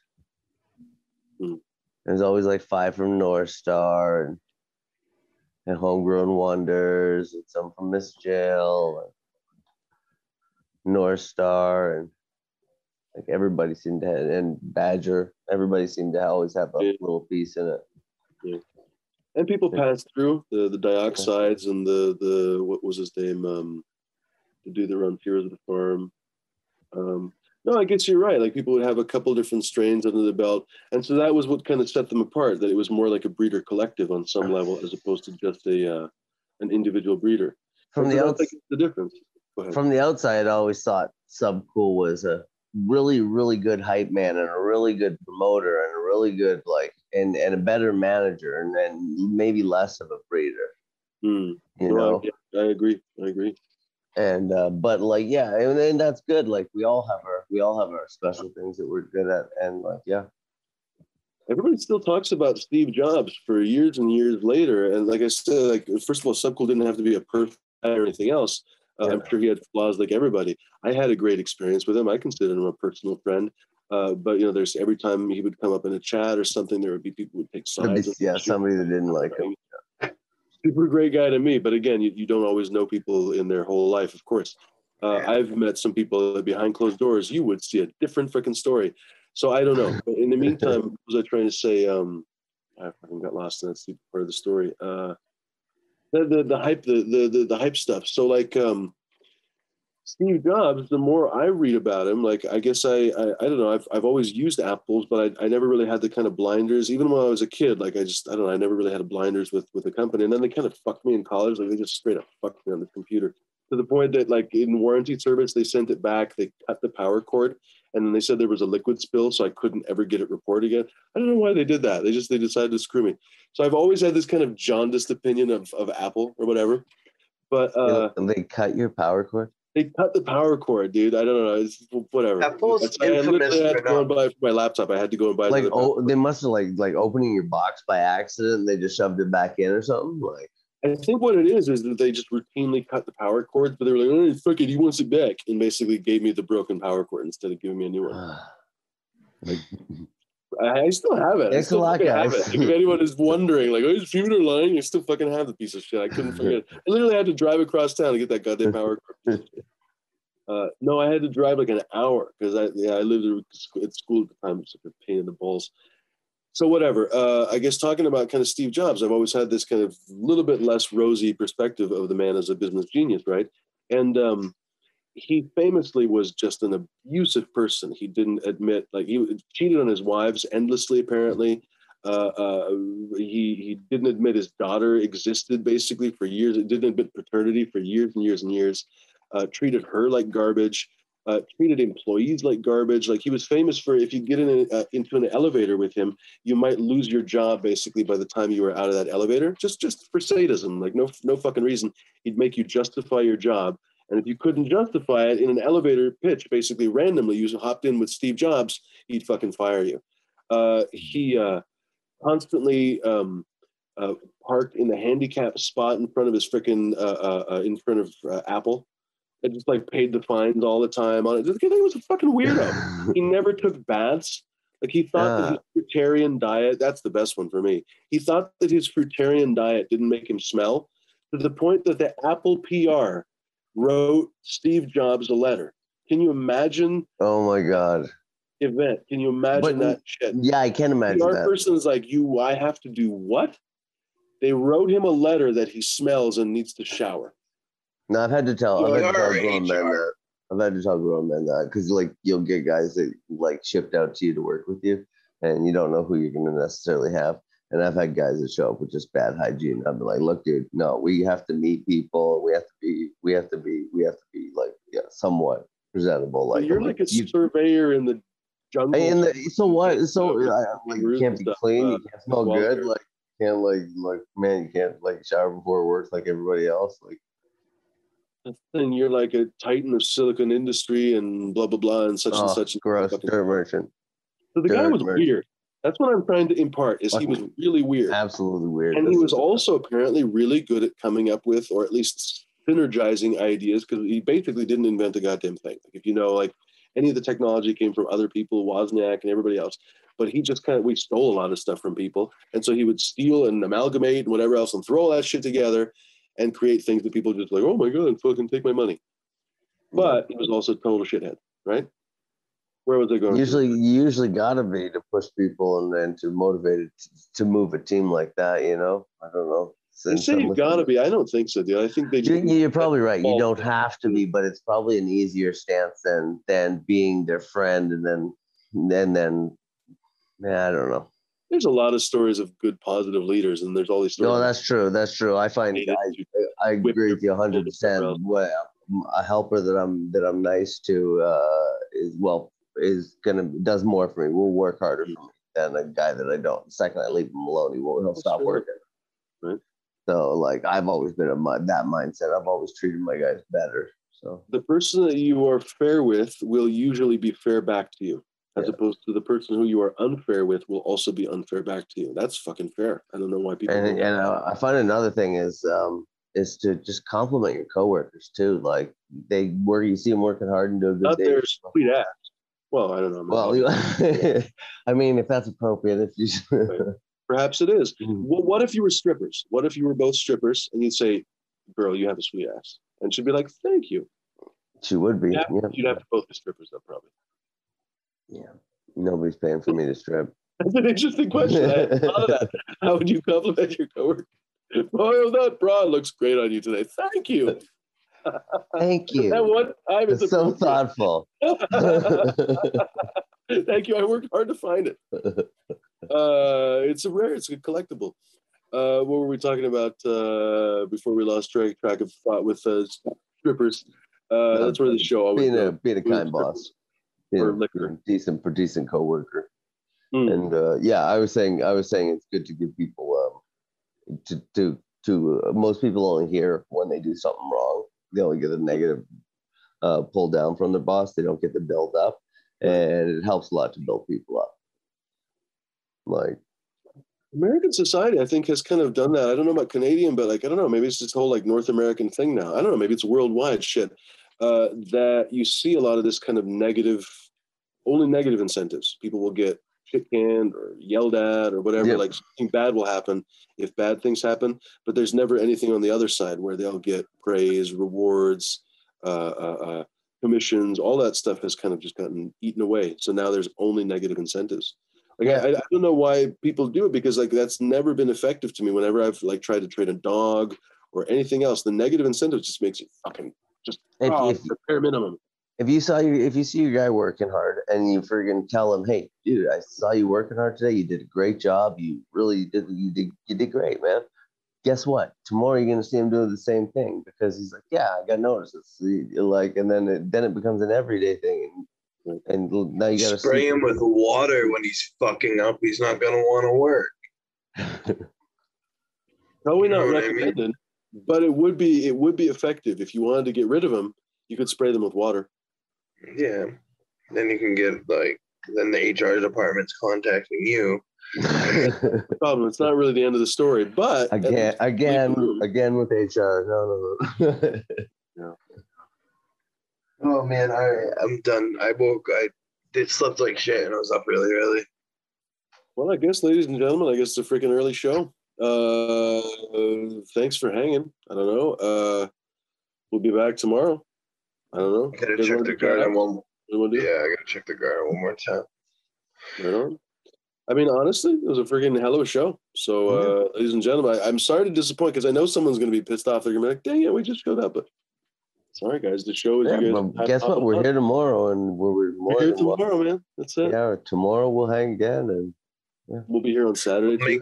Do we have not cemented in blood or well, it's not going to be cemented in blood. That's weird. We're not going to have vampires. But it's not cemented in stone. We'll call it. Okay, you wouldn't cement stone. That sounds stupid. It's not chiseled in stone yet, but it's fairly sure we're going to have a pretty killer guest. So I'm not going to say what the name is, but it's thanks to Potent Ponics. It's going to be. Really? West Engine is going to be really, really pleased. Oh, I already know who it is. You might even already know. I got a pretty good idea now. It might be a different person. It might be different. That person is potentially coming following week or after that. So it's one of a couple options from Potent. No, we have a couple of interesting options from Potent. So. Oh wow, very excited! Very excited. I think you will be pleased either way. Honestly, I have no doubt will be. West Engine will either sing or it'll be very it'll be almost the same. Exactly. It might even be that. It might even be kind of a little vibrato and whatever else. Australian grown is it's gotta go do something now. Shit, I don't know. Go play video games, not with a PlayStation because can't find them. Maybe go look at your gardens. Hey, everybody, go and everybody that's not going to bed, Smash or Ascension, go and look at your gardens. Just spend 5 or 10 minutes just looking at it. Just go and look at the garden. And I want everyone to just do this every day if they can. Go and look in the garden for 5 minutes, just 5 minutes. Not with water in your hand, not with scissors in your hand, no task involved.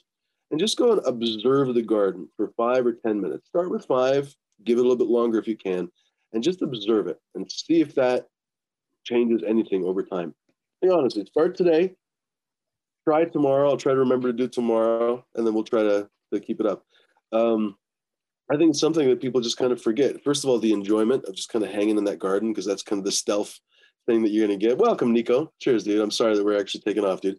But also, I think that state of observation is going to be really important. That's a nice looking plant. Yeah, it's just a little autoflower. Okay, with that smells like berries. You need a pot and bigger pots, man. You're going to have bigger roots equals bigger fruits. The other autoflowers in there, I didn't train, and they are 2 feet plus. Bigger pots, they'd be 3 feet plus. I'm just fucking with you. Although they might be actually. I had 7-footers in the ground, man. Oh, yeah. Anyways, let's go. Yep. No, yeah, but I wasn't going for these little autoflowers. I'm not really going for huge. I'm just going for just that little extra. I wanted to see what I could get out of them. Mm-hmm. I have one outside. Says, do or do not. There's no try. There's no why. I don't know, I'm rhyming now. No why. I'm messing with him. He's like, oh my God. No, I found 1 gallons work pretty good as long as you don't change. I don't honestly, try something different. Seriously. The rest of the world is not wrong. Even Miss Jill was like this, kind of a little small. I don't have room. Oh. That was literally what she said. Not for autoflowers. That's small for autoflowers, I think. I think 3 minimum. 1 gallons in my little tent side corner. Works for me. Yeah. They don't need a lot of food either. At all. Dude, try it with a bigger one sometime and see what happens. Seriously. Oh, I know. I've done it in 3s. I've done big autos. I just like doing this. People are always shocked. They're shocked when they see how big these fucking, I am a little bit offended by little plants. Gore 420, he's like, dude, you nailed it a little bit. I don't know why I'm offended at it, but cannabis is this plant that it's like a bird, dude. It wants to fucking fly. Like it's they call it weed colloquially I can't talk anymore because like well a bunch of different reasons. Because it grows like a weed. It fucking grows like a goddamn weed. Yeah. Fucking So when you see like little, you see like bonsais, I'm like, no, why? So the same thing. Like every time, I guess, well, I'm not going to say who, but Breeder Steve, he does the cannabis bonsais. Which actually, now that I say So that, do I. Give someone a cannabis bonsai as a present. That's awesome. But I've shown you. I look at it like, bonsais. oh, that plant, it wanted to get so much bigger. I guess that's what I wanted to express. No, all right. So I'm definitely done training them because they like not being trained really. I've heard that. The other ones, I don't want to be fucked with. Yeah. Yeah, this one even I just did a little bit of like, I think I did. I don't even remember. Yeah, I pushed it to the side a little bit. I dipped it down one time. You know what I mean? LST'd it one time, and it's little. But the ones downstairs one's the same strain, one's different. And I didn't do anything to them, and they're just growing good. And they just started to flower. I'll show them tomorrow. Very cool. I want to. Well, I ground up some herbs, so I'm just gonna continue rolling it while we chat and leave the room. But fuck, it's been a fun show. Really good. Dude, Really good job. We didn't link her freaking page. We said we were gonna link her page, and then we told her and we didn't. Yeah, I did. Oh, thank God. Thank you, gentlemen, for remembering to remember some of the stuff that I forget. You're welcome. We're high. Remember, we're doing a whole thing where we don't apologize for being high anymore. Where we're like, you're fucking welcome, man. It's the goddamn point. Ladies and gentlemen, these guys are falling asleep here. Yeah, these guys are. Cheers, dude. I guess you can leave the room while I freaking babble. Have a good night, everyone. Oh, by the way, Smash, do your shout out. We didn't even do that. Go for it, dude. Oh, shit. I don't even know if I want to tell people anymore. You know what I mean? Worried some fucking dingus will shut you down. Yeah, well, all right, whatever. So if you need to get a hold of me, Smash Cannabis 2.0 on Instagram now.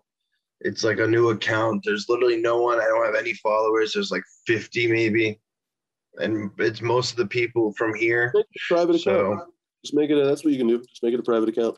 And then just let certain people on there that you appreciate and like, and basically know are not going to report your account, and then no one can report your account when it's private. Can you do that? One of the many reasons to have a private account to avoid and everything else. But yeah, so, and I have a Cannabis. I got to remember that because I got a Cannabis and I like it. It's just a pain in the ass to download another app. So I use their mobile, like. Yeah, it can be. Yeah, the advantage of Cannabis is that I mean, there's no getting around it. The interface is a bit more primitive. You know, Instagram has got billions of dollars of funding and everything else. There's just no getting around the fact that they have a smoother shop. But the experience is different in that at Cannabis, you're not going to get shut down, you know? Yeah. It's tough, you know, like I'm knocking on wood. Nobody's shut me down. I think people have tried because I've gotten a bunch of weird reports. Thankfully, after I complained about it a couple of days ago, they stopped. So hopefully I didn't just jinx myself. But yeah, I think it's pretty low, man. I think it's pretty low to report stuff like that. You know what I mean? If you don't like somebody, if you don't like somebody, if you think that they're wrong in some way in some life or something, you could tell them that. You could solve the problem maybe. Maybe it's not your business to solve a problem. Maybe not everything is yours to solve. You know what I mean? This is something people forget. You can dislike someone from a distance. You know what I mean? Like, you don't have to solve everybody's fucking problems in their life. Like, if you think they're doing something wrong, you can just observe that and move on. You know what I mean? Like, if they don't affect your life, they don't affect you. This is something I think people often forget. And in the cannabis scene, there's a lot of stuff that has consequences for people in their lives, and people don't realize that. And they think their petty little grudge is going to be fine. But I saw, for example, I didn't want to get into any of that stuff with Ms. Jill or with Subcool or anything, but I saw some petty shit. There was more than just that, but I saw that the petty shit turned into some real honest-to-God sadness with Subcool and everything else, like honest to God. And that is heartbreaking to see over weed, over what should be a happy thing, and it's something that people smoke when they get together with friends and everything. Like, it should never be like that.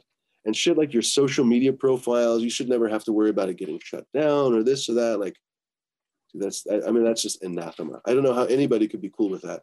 I don't know how anybody could feel that's why report someone's account for shit like that. You know what I mean? I just don't understand what triggered. Like I didn't get warnings of a post being violated or anything. Didn't tell me what I violated. It just it's said Instagram, so it could have been literally nothing. It could have been an auto violation from the auto mod, or it could be somebody going through your feed, and they could have already basically taken down the post that was recorded, and you don't even know which post it was anymore. There's all kinds of weird glitches with it. I wondered if it was because you had cannabis in your name, in your tag. Yeah. Honestly, I wonder if that was all it was, just that you had smashed cannabis. I've never had it. Like, it's one word though. I make sure it's not like. It's actually smashed cannabis because it's no separated. That's the delightful paranoia of it, though, because, and delightful, I'm being sarcastic, because you can very much chase your tail. And I saw a lot of that happen with some of the YouTube purges. Where actually a couple times I'm pretty sure there was not and I've seen this on like Facebook purges where I was in like gaming groups and stuff. There were all these, random purges, and sometimes they probably were from people reporting accounts for beefs and whatever else. And sometimes it was probably just automods or, Facebook or YouTube or somebody changing their, or Instagram changing their algorithms, whatever. But then you know that sometimes these are reports, and it introduces this entire distrust in the entire scene. And this is the kind of thing that I think people don't realize how corrosive shit like that is. Like once that whole kind of culture is undone, I don't think you can redo it. You know what I mean? And then the downside is that the corporate shitheads win. You know what I mean? Like when all the cool people basically leave, this is the same thing with politics. That's why you only find shitheads in politics, because all the good people are too smart to be there. They've already left because they saw all the fucking shit be flung at the walls. I feel like most politicians get in there trying to make things good night, guys. See what a terrible machine they're up against, and then they're like, okay, well, what can I do for myself? And ends up being me.